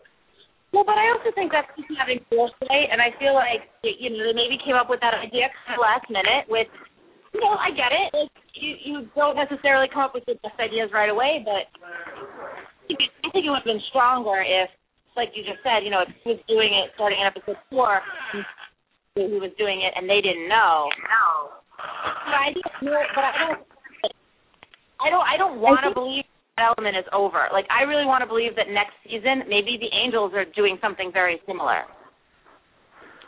Because there's multiple people that you can pull from, and if you're trying to get under their skin in any capacity or distract them even from the bigger picture, we're talking about how they go off and they save people instead of, like, focusing on the big stuff. Like, if they're getting really down to the wire close to something, you need to distract them and get them off the trail. You go after Lisa or Amelia or Missouri or whoever, and bring some of those people back. You can still keep that thread going. Like, the fact that they introduced it late in Season 8 doesn't mean it can't go through Season 9. It probably can't go with Crowley doing it because we've talked about how he's changed, but I don't know. I really like that idea, and I'm also just dark and twisted. But I want to see a lot of those people return, so I would hope that, like, that's such a great motivator. Why not keep it going? I agree. I know there are certain characters I don't want to see again, and I won't get into that because it's very controversial. There's so many of them to choose from that, like, there's always going to be somebody that we're just like meh about, but at the same time, like, there's so many great ones that we haven't seen that maybe they wouldn't, like, they don't need to be long, drawn-out moments like Sarah's was, but they could just be, like, callbacks, for everybody. Like, oh, remember her? Like, and it brings back the memories for you without having to, have a whole monologue for the character about, like, what she's been up to. But it's a way to, like, bring it all full circle and tie it all together. Speaking of characters that need to come back and that could actually have a huge part in the mythology, and I cannot say this enough, where the hell is Chuck? Seriously. What is going on with Chuck? Like, I cannot repeat myself often enough. I need to know what is happening with Chuck. And I think that he could be a huge part of the mythology. Chuck is God, what's going right? on? Are we in agreement with this? Keep out. So, Becky, here's our cue. What about Adam? Yes, I say that every week. Okay. We don't need to see Adam again. I just need Adam to be okay. All right? Yes. I don't think it's too much to ask for a throwaway line. Saved him from hell and brought him to heaven. Fine. Yes. Okay? Because the guy got majorly screwed. And it I love you. Yes, exactly. I love you. That's what I need. I need closure for Adam. I need them to remember. Oh yeah, we have another brother. Where is he? Oh damn, we forgot him in hell. The fact that he's in hell, he's their brother. He's a Winchester. And they just, just let him go. He's and Dean didn't even go. Dean didn't go, oh, hey, did you see Adam down in hell? Nothing, right? Seriously. Just bring that guy somewhere else. Right, when Sam was down Sam couldn't have looked around for him while he was there for 15 minutes. Right. 6 extra minutes to look around for your brother. Right, I mean, who knows? Bobby was right there. Who knows?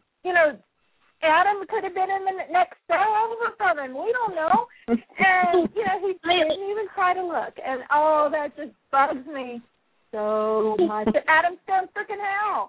It's like, somebody say, talk to one of these angels. Oh, yeah, it's fine. We saved him 6 months ago or something, then I'll be fine. But, until then, it's just going to drive me crazy. Holy crap, Becky. Why don't you know? It drives me crazy. You're even crazier about this than I am. Okay, you on and on and on. Before Becky goes on her next, 20-minute tirade. But speaking of Chuck, but why don't you pitch a season out? Like, who's to say look, they referenced him being in hell, but, like, what if somehow he did get out and he's one of the fallen angels now? How did he get out, Danielle? How did he get out? No, and Adam isn't just like in a regular hell. He's in Lucifer's cage. So you have to think about Adam gets out and somehow. Is Lucifer then, like, is there a danger of him being out on the loose and Michael too? I mean, you have to think about that as well. Here's the thing. Yeah, maybe Metatron, I don't know. I'm spitballing here because you all love him so much, and I personally don't see it. But okay, well, a lot of you loved it. It was very passionate. Don't want him to be dead in hell. You know, like, it's not like I want the guy to come back. I just think that he got screwed because of who his dad was, and it totally wasn't fair. And, like, did Cass not have two bloody hands when he went to rescue Sam? Why didn't he rescue Adam, too? No, I just feel like that's really poetic, though, that, like, you get screwed because of who your family is. Like, I feel like Dean and Sam kind of got screwed because of who their family was, too. Like, they could be normal people. We wouldn't want to watch a show about them. They might not be all that interesting. They might not be close brothers. But, like, if you're thinking real-world scenario, like, they don't have the best life. So, I don't know. But, like, maybe, who knows, maybe Metatron can go pluck him from hell to screw with Dean and Sam, as we were talking about, like, characters coming back and, you know, distracting them by them needing to save their loved ones or whatever. Maybe, I don't know, look, they got the grandfather out of hell, and that maybe they shouldn't have, but they brought him back. I hate that guy. That right there is why I think like, the Adam thing needs to be dropped. Like, you have to just assume, you just have to go with the idea that Adam's a lost cause, because bringing him back, then what? Or even... Like, no, I don't think there's a need to mention him. I don't feel like there's a need to mention him. My closure is that he's in the cage. That's my closure. I'm not saying I want this to happen. I'm just saying, like, they could do that if they wanted to. I just don't think they necessarily want to. Because they've done, you know, like I said, they before with certain characters. Like, so. Yeah, I think it's just a kind of overthinking to, like, well, I need closure. That is the closure. Here, you know your closure. That's not my closure. What about my closure? Exactly. My closure. Sure, you want to make sure he's okay. That's not the same thing.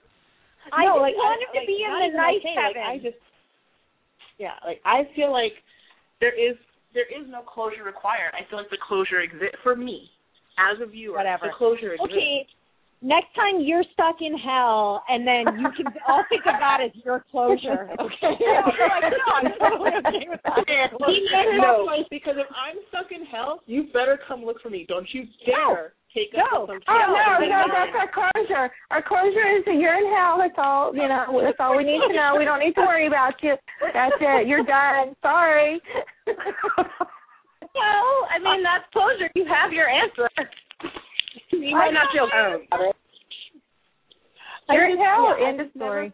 I've never felt a really strong need for closure with Adam, and maybe it's because the episode we meet Adam in, we go the whole episode and then we find out we never actually met Adam. Well, and when we actually did meet him, he was such a tool to his brother. Exactly. I don't care if you're a Winchester or not. I don't care that you're their half-brother.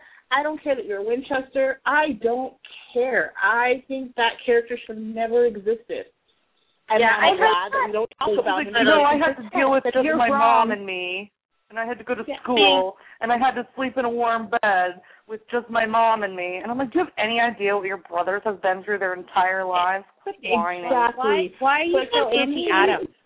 Where's all this hostility coming from for you people? God, Adam so much. He's just a young kid. Just get kind of some slack. Jeez, oh, Pete, you people are done. You're just wrong. You're just wrong. You're just wrong. At what age you're also judgmental your own coolness? I'm sorry. All right. Do we want closure on Chuck? Let's bring this back. Do we want closure on poor Chuck, who is probably God? I need closure on Chuck because I feel like Cass being like, he must be dead, and the boys being like, okay, is not closure. That's ridiculous. Chuck is God. The only thing that I'm okay with, the only thing I'm okay with the fact that they've left the Chuck being open this long is that in heaven, God is missing as well. So you can't have closure on Chuck because that means that, that's already the canon that Chuck is God. So we can't get closure on him right now without him showing back up somewhere as God, I feel. And that's the thing. Like, I don't know that I do want to see him come back that way. I don't know that I've ever thought of Chuck as God. When you put God in your story in a way that you know that is what he is, and I mean, they've had discussions about the whole, how can he let things happen? And then if you have to see him let things happen, I don't know. I don't know that I want the show to do that. I have a feeling that we won't see Rob Benedict on the show again until it's the finale, the very end, the very end, and he shows up as God and tells Sam Dean, yeah, it's me, and explains things to him. I would love him to show up back in his bathrobe, typing out how Sam and Dean have died, and then that's the end. Right. Yeah, that would be That's cool. how it's going to end. I mean, obviously, we all know that. That would be an ending that I would be comfortable with. I would be okay with you're not dying at that. the end. La la la la. I can't hear you. Sam and Dean are not dying. If they don't die, how does the show end?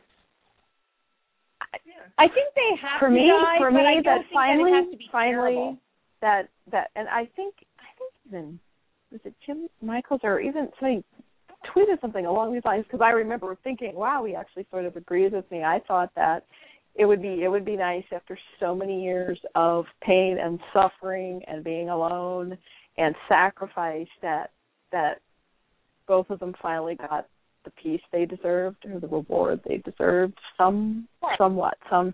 Well, what's the reward they deserve? They go off and have a normal life when we know that Dean doesn't really want that and Sam doesn't seem to have accepted that it's not going to happen. Even if there's nothing left to fight, if you can't really close the gates and do all of this, then it's never ending. I feel like I feel like that would be the most depressing ending ever. Is there's nothing left to fight and they have no purpose anymore, and so then the show ends and you're growing a whole big loss. I don't know. I don't feel like I really heavily rely on the lyrics to Carry On My Wayward Son for this, because I'm it always, to me, depicted a death for them at the end. And, there's a reason they choose the songs that they choose, and there's a reason that we've heard it from the beginning to, understand and be okay with the fact that, that is their place in this world, and they have to be.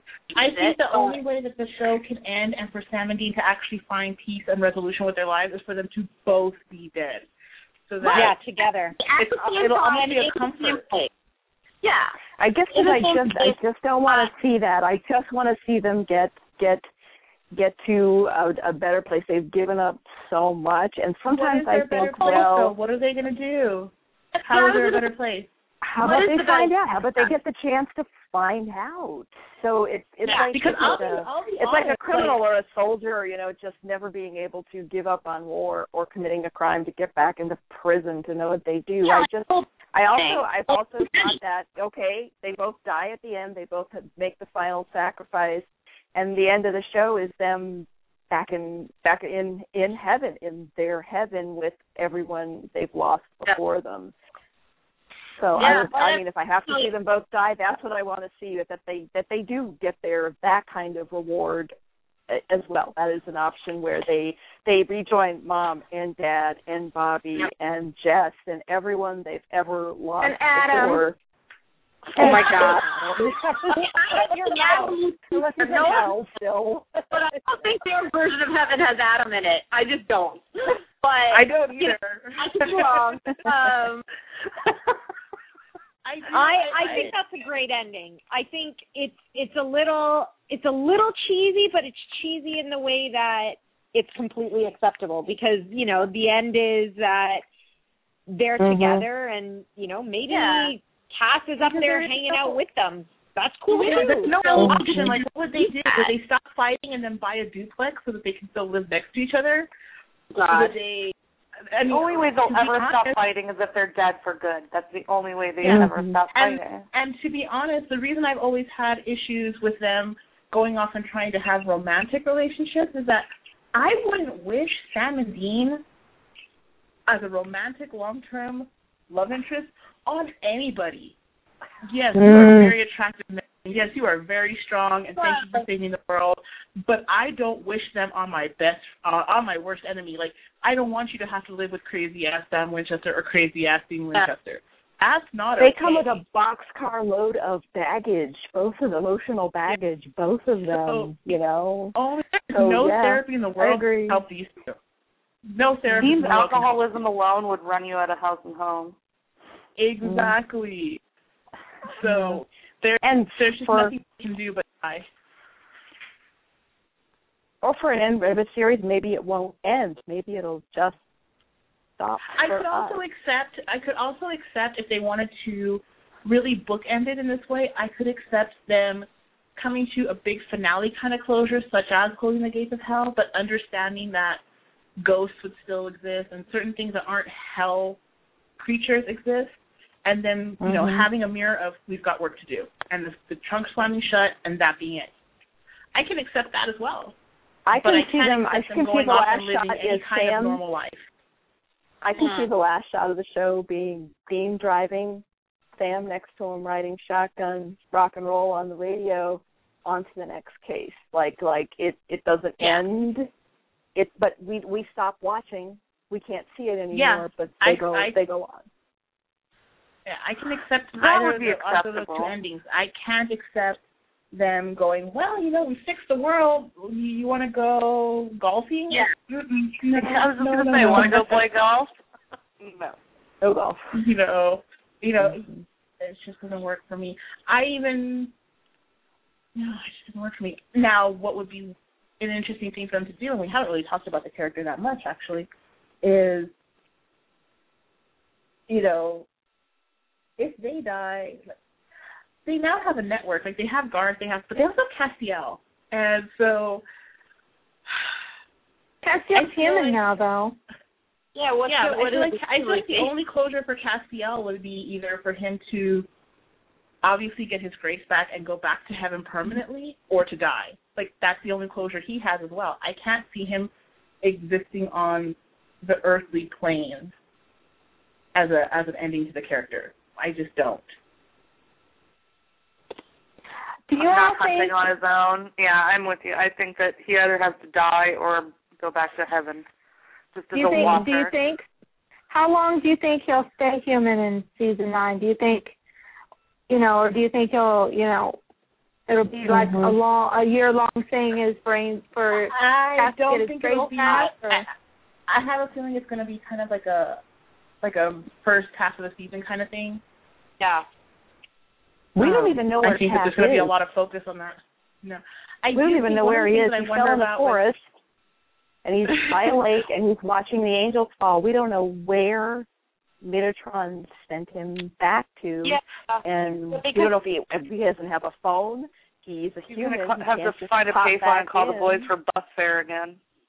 Yeah, but because he can't, I feel like, well, at least we could see that journey with him. Like, we'll pick up with him wherever he is, and however long it takes to meet up again. I just don't want to see, you know, we saw him as Jimmy as a human, and he was very different from Castiel. I'm curious to see what he is now. Like, he doesn't revert to Jimmy, does he? No. I don't think so, no. I don't think he does. Yeah, I think he'll be very similar to how he was in season 5 when he was cut off from heaven, and he didn't have his powers, or at least a lot of them. Didn't Misha say that he remembers everything? I think he'll be cast exactly as we know him, except he can't teleport and he doesn't have all his powers. Like at the toward the end of season 5 when he didn't have any of his powers. I mean, he was still trying to help. Exactly. And we saw how vulnerable that made him, and so that's why. That's why. Vulnerable. Yeah, he was whining to Bobby. He's angry. He's going to be a lot of things: angry, resentful, emotional, depressed.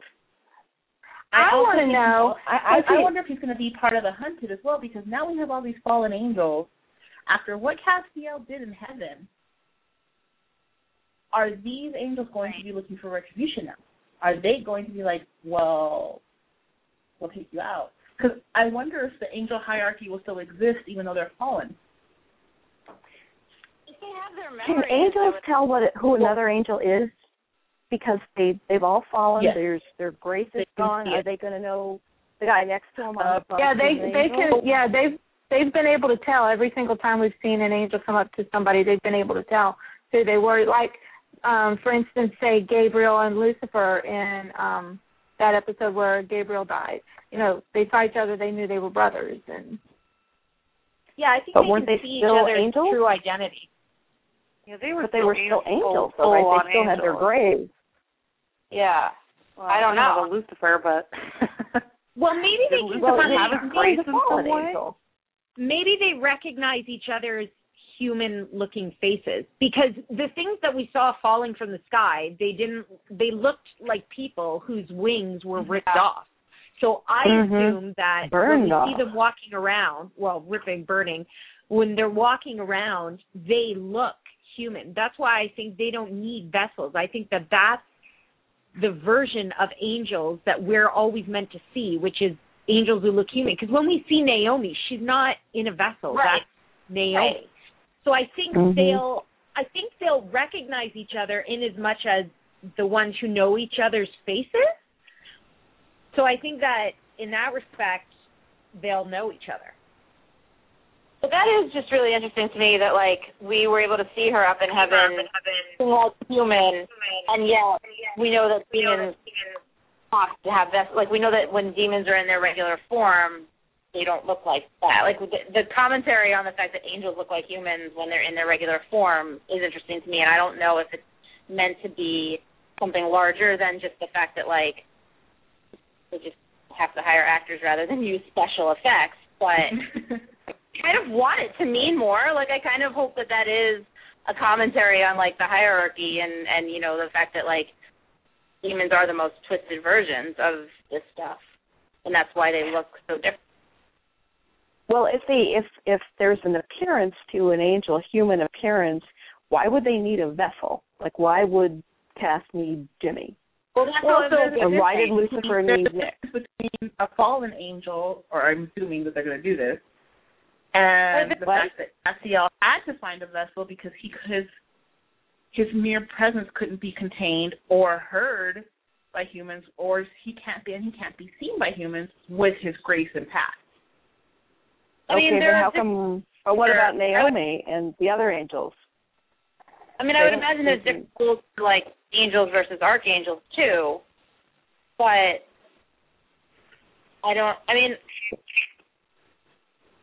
know. I mean, I agree with Clarissa. Like, I felt like when they were falling, they looked like people, and that they would just stay that way when they landed.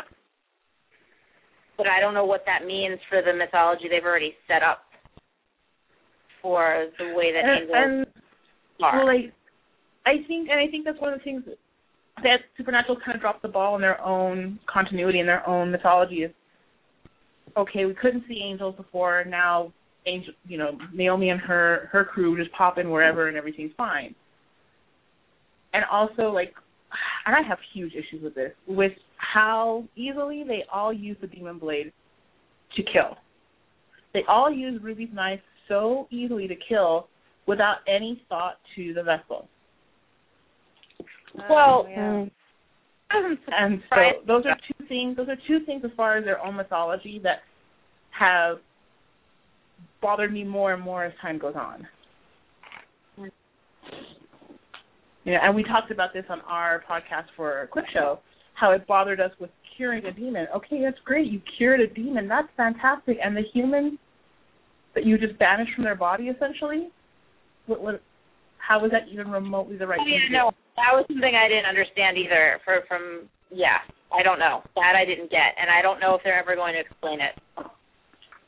I think they've sort of reached a point where they feel like those vessels, the ones that they had to kill, because, I mean, Sam and Dean had this argument back in season 4 when Dean was like, you can use the knife, and Sam was saying, no, but the knife kills the victim, and we can do this. I think that for them, that's an unfortunate but acceptable loss, and I know it's sucky to say that because they don't know these people, and so they shouldn't be the ones to really make that decision or accept that loss. But I think for them, they're saying this is the only way. This is the only way to kill the demon. And so, like with us.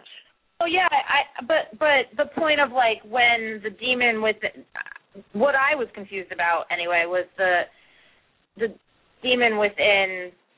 I can't remember the character's name when they were doing the trial on the video, the Men of Letters video that they found. When they cured that demon and that person had their humanity back, they were ultimately the demon as a human, but the person inside that vessel is gone. Where are they? Yeah, like is the person gone, or now that this good demon is living with the human in the same head? Like, how? Yeah, because look at it like characters we know, right? Like if they were to cure Meg is a demon inhabiting somebody else's body. So what happens? Do they merge? Like, I don't get. I just don't get it. I don't get the answer. I mean, yeah. One of the things that always bothers me with Meg, even though she's quite literally one of my favorite characters, she's in my top 5 of the supernatural characters. But what really bothers me is Meg Masters was the actual blonde vessel we met. That was the movie APOC vessel. Was Meg Masters? Yeah. And so if for instance we have, say Rachel Miner Meg somehow comes back and they were to cure her, that vessel is not Meg Masters. Oh, not at all. They just call her Meg because that's how they know her. Yeah, so we don't even know what Meg's real name is. No, they just. I mean, what I mean is that they just were able to associate her with Meg because they knew her. You didn't know she was a demon when they first met her. So that's just, I feel like, an Eve thing. No, but as far as demons like Meg, like the human, I mean, so much damage happened to Meg's vessel. It was healed because of the demon. Can you assume that like the first 17 times she was shot as the demon, the human died, the human soul died and went to heaven? I mean, because it couldn't exist in that body anymore anyways. The only reason that body is still standing and walking around is because it has a demon inside of it. No, I think that's in a lot right. of those cases, the human is dead, and the human has gone to heaven or hell or wherever that human was going to go. But the human is gone. Yeah, it's like when Ruby... Especially in those cases, with Crowley's case, like he's been shot and beheaded like so many times. Yeah, but that's like that particular situation. Like, I can't imagine that everyone is the same. No, but for those cases, I mean, it's a little easier. Yeah, it's just because we've seen in the past, like, where the person is still in there and the demon can switch it on or switch it off. Right. But that's like demons who go in for 5, 10, 15 minutes, one episode. But for somebody like Meg or even Jimmy or when Ruby went inside Genevieve's body, essentially, those people, I assume the only reason that they're walking is why you said because they have something supernatural inside of them. Yeah, that for everything. Like, I mean, with Ruby, she's dead because Sam wanted her to not take over an actual person. She said she found a body that was, like vegetable. Anyway, but most demons don't die. You're not going to do that. They're just going to take whoever they want. So I don't. But what ended up happening was Meg died, or the person that she was inhabiting, that soul went off to heaven. Just like I think at this point, Jimmy's got to be dead, right? Because his body allowed him in. So I think that's different. I think with Castiel, it's different because he basically said, like, I'm giving this vessel to you and sacrificing myself. So yeah, I'm sure his soul is fine. But like for the average person walking around and who a demon just comes in and stays, they're still in there. So unless they get shot or stabbed and there's a reason that they would die, which doesn't happen unless you run into the Winchesters. So to say that like you cure, I just don't get it. Like I get that they're still in there and that, it just sucks to be them, but then what happens when you're attempting to cure these people? Where do they go if you're giving the vessel to the demon? Like that's what bothered me about kills the soul. I feel like that idea goes directly against the saving people, hunting things. Who are you saving? You're saving absolutely no one then. Well, that's true. That's point. You're saving select people. They're right. And we have seen where they have, they'll have a demon under a devil's trap tied to a chair. I've gotten all the information I need. Ruby knife to the chest. That was unnecessary. You could have exercised that. Yeah, that's true. There are some cases where that's good, but what was that episode from season 7 where they expelled the demon from that tie? What's the name of that episode? And the guy himself was evil the entire time. Oh, right. Oh, Repo Man. Repo Man, yeah. That episode still creeps me out so much. Like, There was an one of my angel favorites. episode like that was like they expel a demon from a child, and the demon itself was like, "Thank you for getting me out of there. That child is evil." It's like, oh my yeah, God. that was a creepy episode. I remember that one.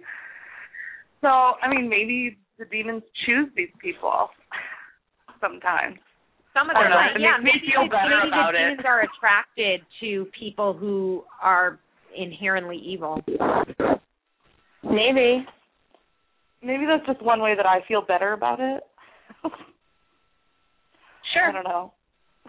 Sure. You'll let me? Thanks. Yeah, I mean, if that helps you, I don't... I mean, because that is the case sometimes. That guy was really horrible. And you can't think that that's like the only serial killer or psychopath that's ever been, possessed by a demon in all the histories, in 8 seasons of Supernatural. So maybe Sam and Dean have really done a lot more good than they even realized. This is actually, can I interject for a second? Because I actually have to go. I have a wedding tomorrow, and I have things I have to do, and I thought we were going to end at 10. But I've had a lot of fun talking with you guys because I've never actually heard Becky and Susan and Aaron's voices before. So this was a really good time, and I hope that we can do it again. Yeah, definitely. Thank you for being on. It was a lot of fun. I was going to actually say that we have just a few minutes left of our live version on air. If we happen to go over 2 hours, we are recorded, but if anybody's listening live, it will stop in about 4.5 minutes. So while we're still live, I wanted to say thank you again to you guys for being on. Thank you to Clarissa from TV Overmind, Aaron from Wine Stained Life, and Danielle from PossibleByPopCulture.com. Check out everybody's websites, please. It's been an incredibly spirited conversation. We've had a lot of fun, and I hope we get to do it again. And I just want to say thank you live for you guys being on, and to everybody listening. And we can keep talking, the rest of us, or we can start to wrap up, because I honestly have a feeling we could go like all night. We've got 7 more seasons to talk about. So while we're live, I also want to mention our fundraiser for the American Red Cross of Central Oklahoma for tornado relief for those in Oklahoma. You can go to our website, winchesterbirds.com, and the link is there. We've also been tweeting it. For Supernatural Family, the family business is saving people, and so we're trying to help those who have been affected by the tornadoes in Oklahoma. So far, Supernatural Family has raised $2,845. If you'd like to help and give some money, you can find the link through our Twitter or Facebook page or on our website. Yeah, definitely. And also, it's very important to help the humans, but there are also lots of animals and pets affected by this as well. There are a couple of local shelters there.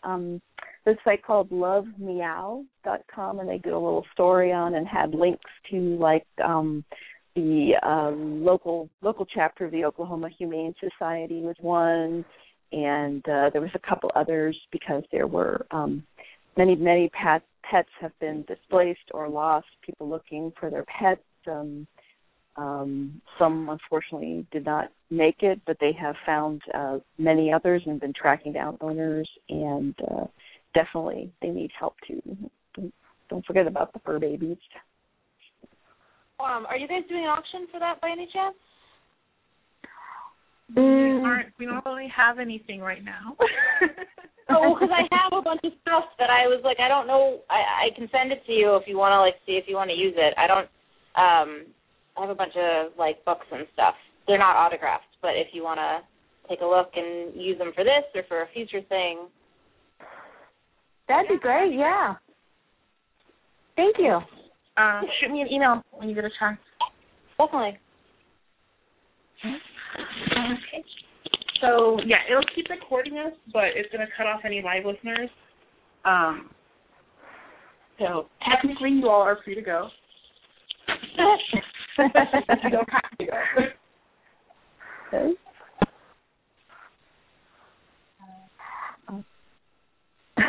So I guess we're all really quiet now. Yeah, it does affect the momentum when we have to do that. Oh, I thought it was the thing where it says goodbye, but I guess not. Okay. It'll just cut off.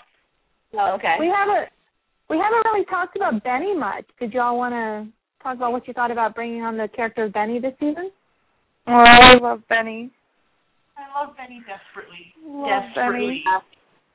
I mean, I kind of felt like that was how it had to end for him, because I felt like when we first met him, he already, like when Dean first pulled him back and he had to adjust to life, like it was too different, and I feel like it's not going to end well. He's going to have to go back.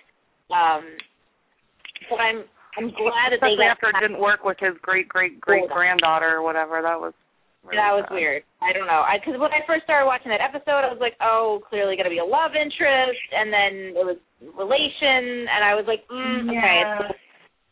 But I'm glad that because they did that episode and, you know, disappointed Dean, I'm glad that they got to at least have some closure before he went back.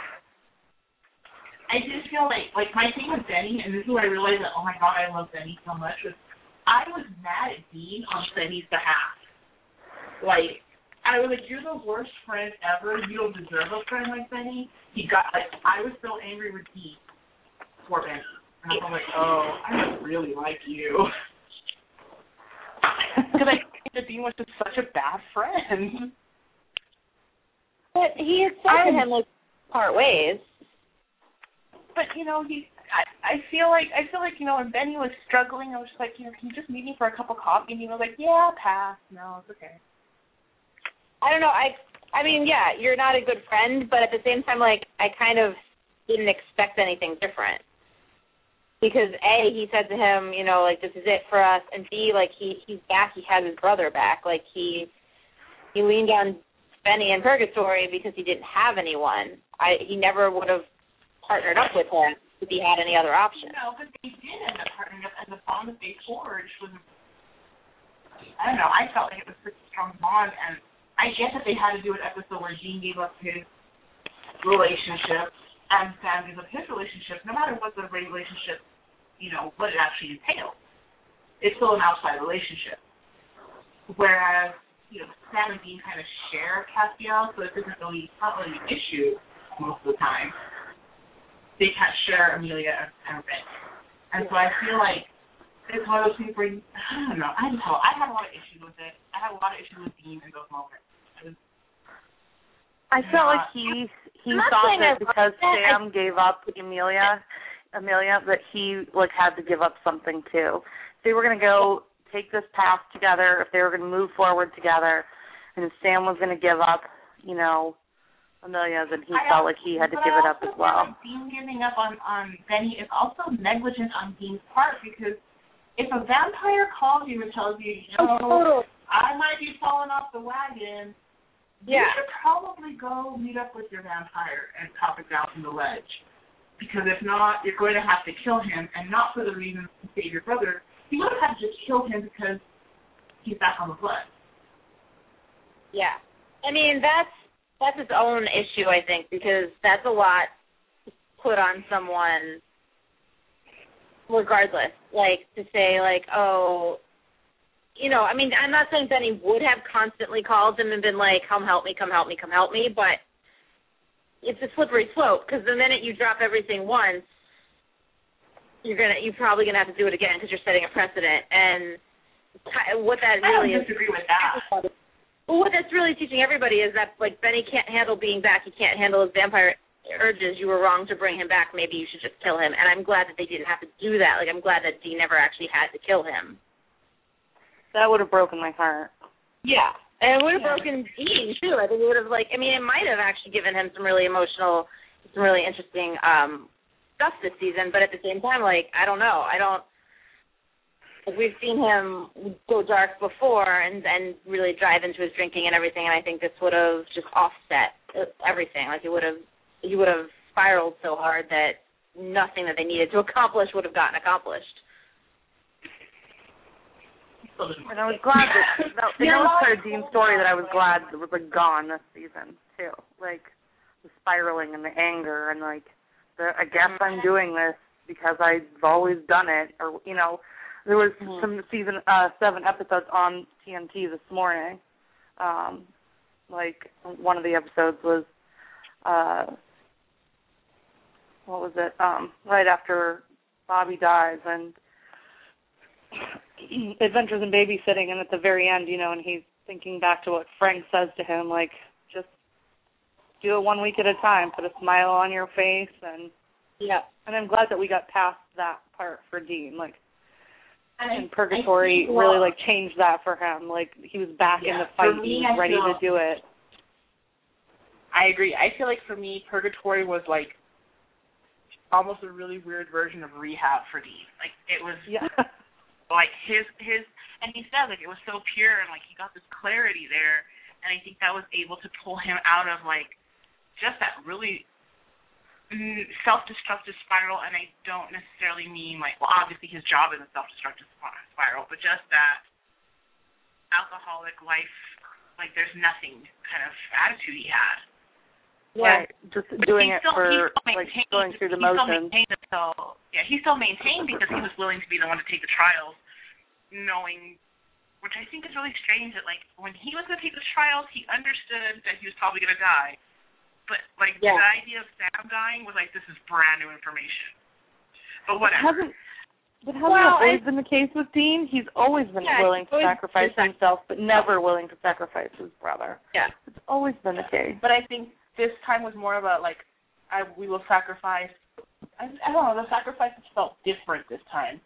And I feel like there's a lot of growth for Dean this season, a lot of growth. And while it wasn't so much action-driven, especially in the second half, I really feel like it was very strong character growth. Yeah, I think it was. I 35 years old. I don't know if I really can't be running around.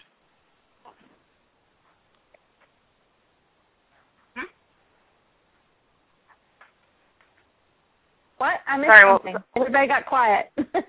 Hello. I missed what you were saying. Yeah? Hello? Are we losing people? Oh, sorry. I do think that my phone is about to die, though, so if I cut out on you guys, I apologize. I think that might be what's happening with me, too. I was like, something is weird.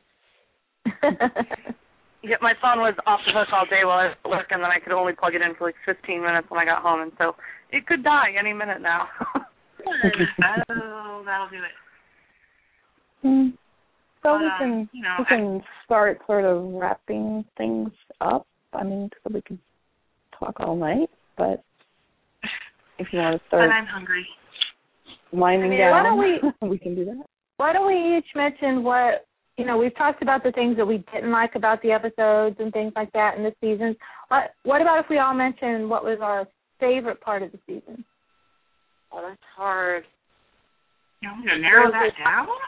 I mean, like, I know it sounded like we were bagging on it, but, like, there's a lot of good stuff to pick, like, one favorite thing. I know exactly what mine would be besides Sam Hair. It would be the Men of Letters bunker. Bringing in the Men of Letters, I think, was awesome. Oh, I would probably have to agree with that. That's been my favorite part of this season as well. And for everything that it means, like what it could bring to like the future seasons as well. I think it was a huge plus. Like, it was a great idea. It means a lot of good things for the future, and I loved them getting to have a home. Like, it was so emotional, that part of it. And for the first time in 30 years, I mean, geez Louise, it was great. That was definitely my favorite part. Absolutely. I love that it's opening up all kinds of new storylines that they could use next season and beyond. And like you said, the fact that Sam and Dean now have a home. Dean has a room, which I love the scene where we got to see him fixing up his room a little bit. Hopefully we'll see Sam's room sometime in the future. And I just absolutely love to see them doing home things like, Dean cooking for Sam, Dean running, walking around wearing the robe, and stuff like that. I just love that. And that that whole Men of Letters storyline in the bunker, and getting to meet, Grandpa Winchester is just been my favorite things of the whole season. And they have such blood ties to the bunker too. Not just something they happen to take over. They have it's family, it's blood ties to it. It and would I belong to them either way. Yeah, exactly. And I like that sets up. Like I'll say, it wasn't my favorite thing in the season, but it's my favorite thing in terms of what it could become. I don't know, how deeply they'll dive into it, but I mean, like you said, the fact that we got to meet someone from that side of the family and get to know more of that way of life, and unlocks this thing that Sam isn't really all that different from his family. He just didn't know that part of his family. He didn't know what he was supposed to be. Yeah, and there's something in the bunker for both Sam and Dean. There's all the books and the research which appeals to Sam and gives him the tie to the bunker, and there are weapons and a swords dungeon, and a gun range. And a gun range and a kitchen to cook, and those are all Dean things, and they're his tie there. So there's something about the place for both of them that means a lot and means something to them and is a comfort. So I love that. And the other thing I loved about this season is that the people that they met, they finally have more people in their life, more friends and not coworkers, not the word I want, but it's they have almost their family members and friends and a network of support. Garth is still alive, Charlie's still alive. I'm not sure I'm willing to let go of Mama Tran just yet. We only have Crowley's word. I think that could be a little fishy. And there was a little bit more sense of hope this season than I've seen in a while. It wasn't so terribly dark all the time. So that those two things for me. I feel like a really twisted person because as much as I like the Men of Letters thing, and I'm have this really bizarre obsession with Dean being having his room and cooking and nesting and all that, but my actual favorite moment of this season was Crowley's monologue in Clip Show. That was absolutely God, that was the scariest, most evil. I mean, holy crap! It hit. It was that kind of evil. The worst kind of evil is what's true. Yeah. And it was that kind of evil. It was just so and to hit good. it at the soul of the show like that. Yeah. It just laid out the show in this way that just crushed you inside, and just the way they all played in that scene, and at the end for Dean to throw the phone and the hex guy be in the phone, and the reason they couldn't save Sarah is because they kept listening to Crowley. If he would have thrown the phone sooner, if he would have just cut Crowley off, they could have saved her. But he listened to Crowley through that whole thing. And, that was my absolute favorite moment. That was my favorite. Yeah. See, I think for me it really was purgatory. Not just because it introduced us to Benny, but stylistically it was something completely different from everything we've seen before. And so it's this place that just the friggin' woods, really, right? But they really made it with the way they shot it and the filters they used and just the amped up action, and it was grainy, but it wasn't it still kind of looks crisp. I don't really know how they do that, but just that whole it really transported you to this other world, and it really made you understand why you'd come out of here so changed. We never really got to see hell when Sam and Dean were there. So, yeah, obviously it's hell. We know that they're going to come out changed, but we don't understand it the same way. And so I felt like letting us see purgatory and see as much of the experience there as they did really gave us a lot of, insight into the characters as well as this, other world to explore. Yeah. Yeah, it kind of blew me away at the beginning of the season. I was really impressed by it. And as much time as we, they did a fair amount of minutes in Purgatory, I still wanted more. And even after it was sort of put to bed, after Castiel got out and everything like that, I was like, oh, but there's still a reason. Like we'll still get more purgatory, right? Because yeah, I was really in love with it. Yeah, they could have done. I could have done with purgatory flashbacks all season long, honestly. 100% agree. My phone is dying, so I do have to say goodbye as well. But thank you guys for having me on. And I'll email you about some stuff, but hopefully we'll chat again soon. Thank you so much for joining us. Yep, thank you. Do you all want to go all right, girls, I'm going to let you go because my phone just started beeping as well. It's telling me it's time. I had so much fun. Thank you for having me on. Thank you for joining us. We really appreciate it. We had a great time. So much fun. I'll talk to you guys soon. Bye. Okay. I'll see you in Thank August. Oh, yes. All right. Good night, girls. Good night. Bye. Good night. Thank you. Before we end the show completely, we should mention that we're going to try and do podcasts during the summer, the hiatus. We're hopefully going to do, around at least 2 podcasts a month. We're going to go over the first and second seasons because our podcast started in the 3rd season, so we never got to do podcasts for first and second season. So our next podcast, it won't be next weekend, maybe the weekend after, and we'll be starting with the pilot, I believe, right? Mm-hmm. We'll probably do maybe a chunk of episodes since we're only doing every a few podcasts a month. Mm-hmm. So if we want to get through, if we want to get through both seasons, we'll probably do, maybe in small arcs. So. And we'll, we're even going to try and get some guests, some for people who were in those episodes that we'll be talking about. We'll try and get them onto the show like we do with the normal podcast. Mhm. All sounds very cool. I think it's summer. We can have some fun. And,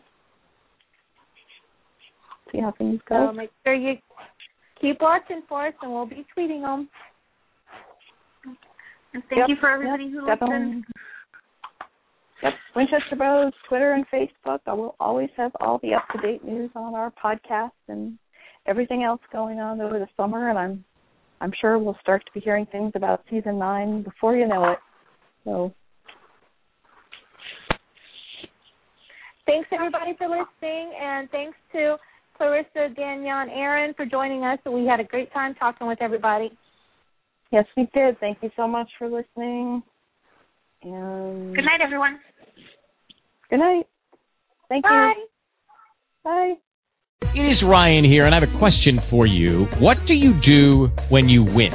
Like, are you a fist pumper, a woohooer, a hand clapper, a high fiver? I kind of like the high five, but if you want to hone in on those winning moves, check out Chumba Casino. At ChumbaCasino.com, choose from hundreds of social casino-style games for your chance to redeem serious cash prizes. There are new game releases weekly, plus free daily bonuses, so don't wait. Start having the most fun ever at ChumbaCasino.com. No purchase necessary. VGW Group. Void where prohibited by law. See terms and conditions. 18+.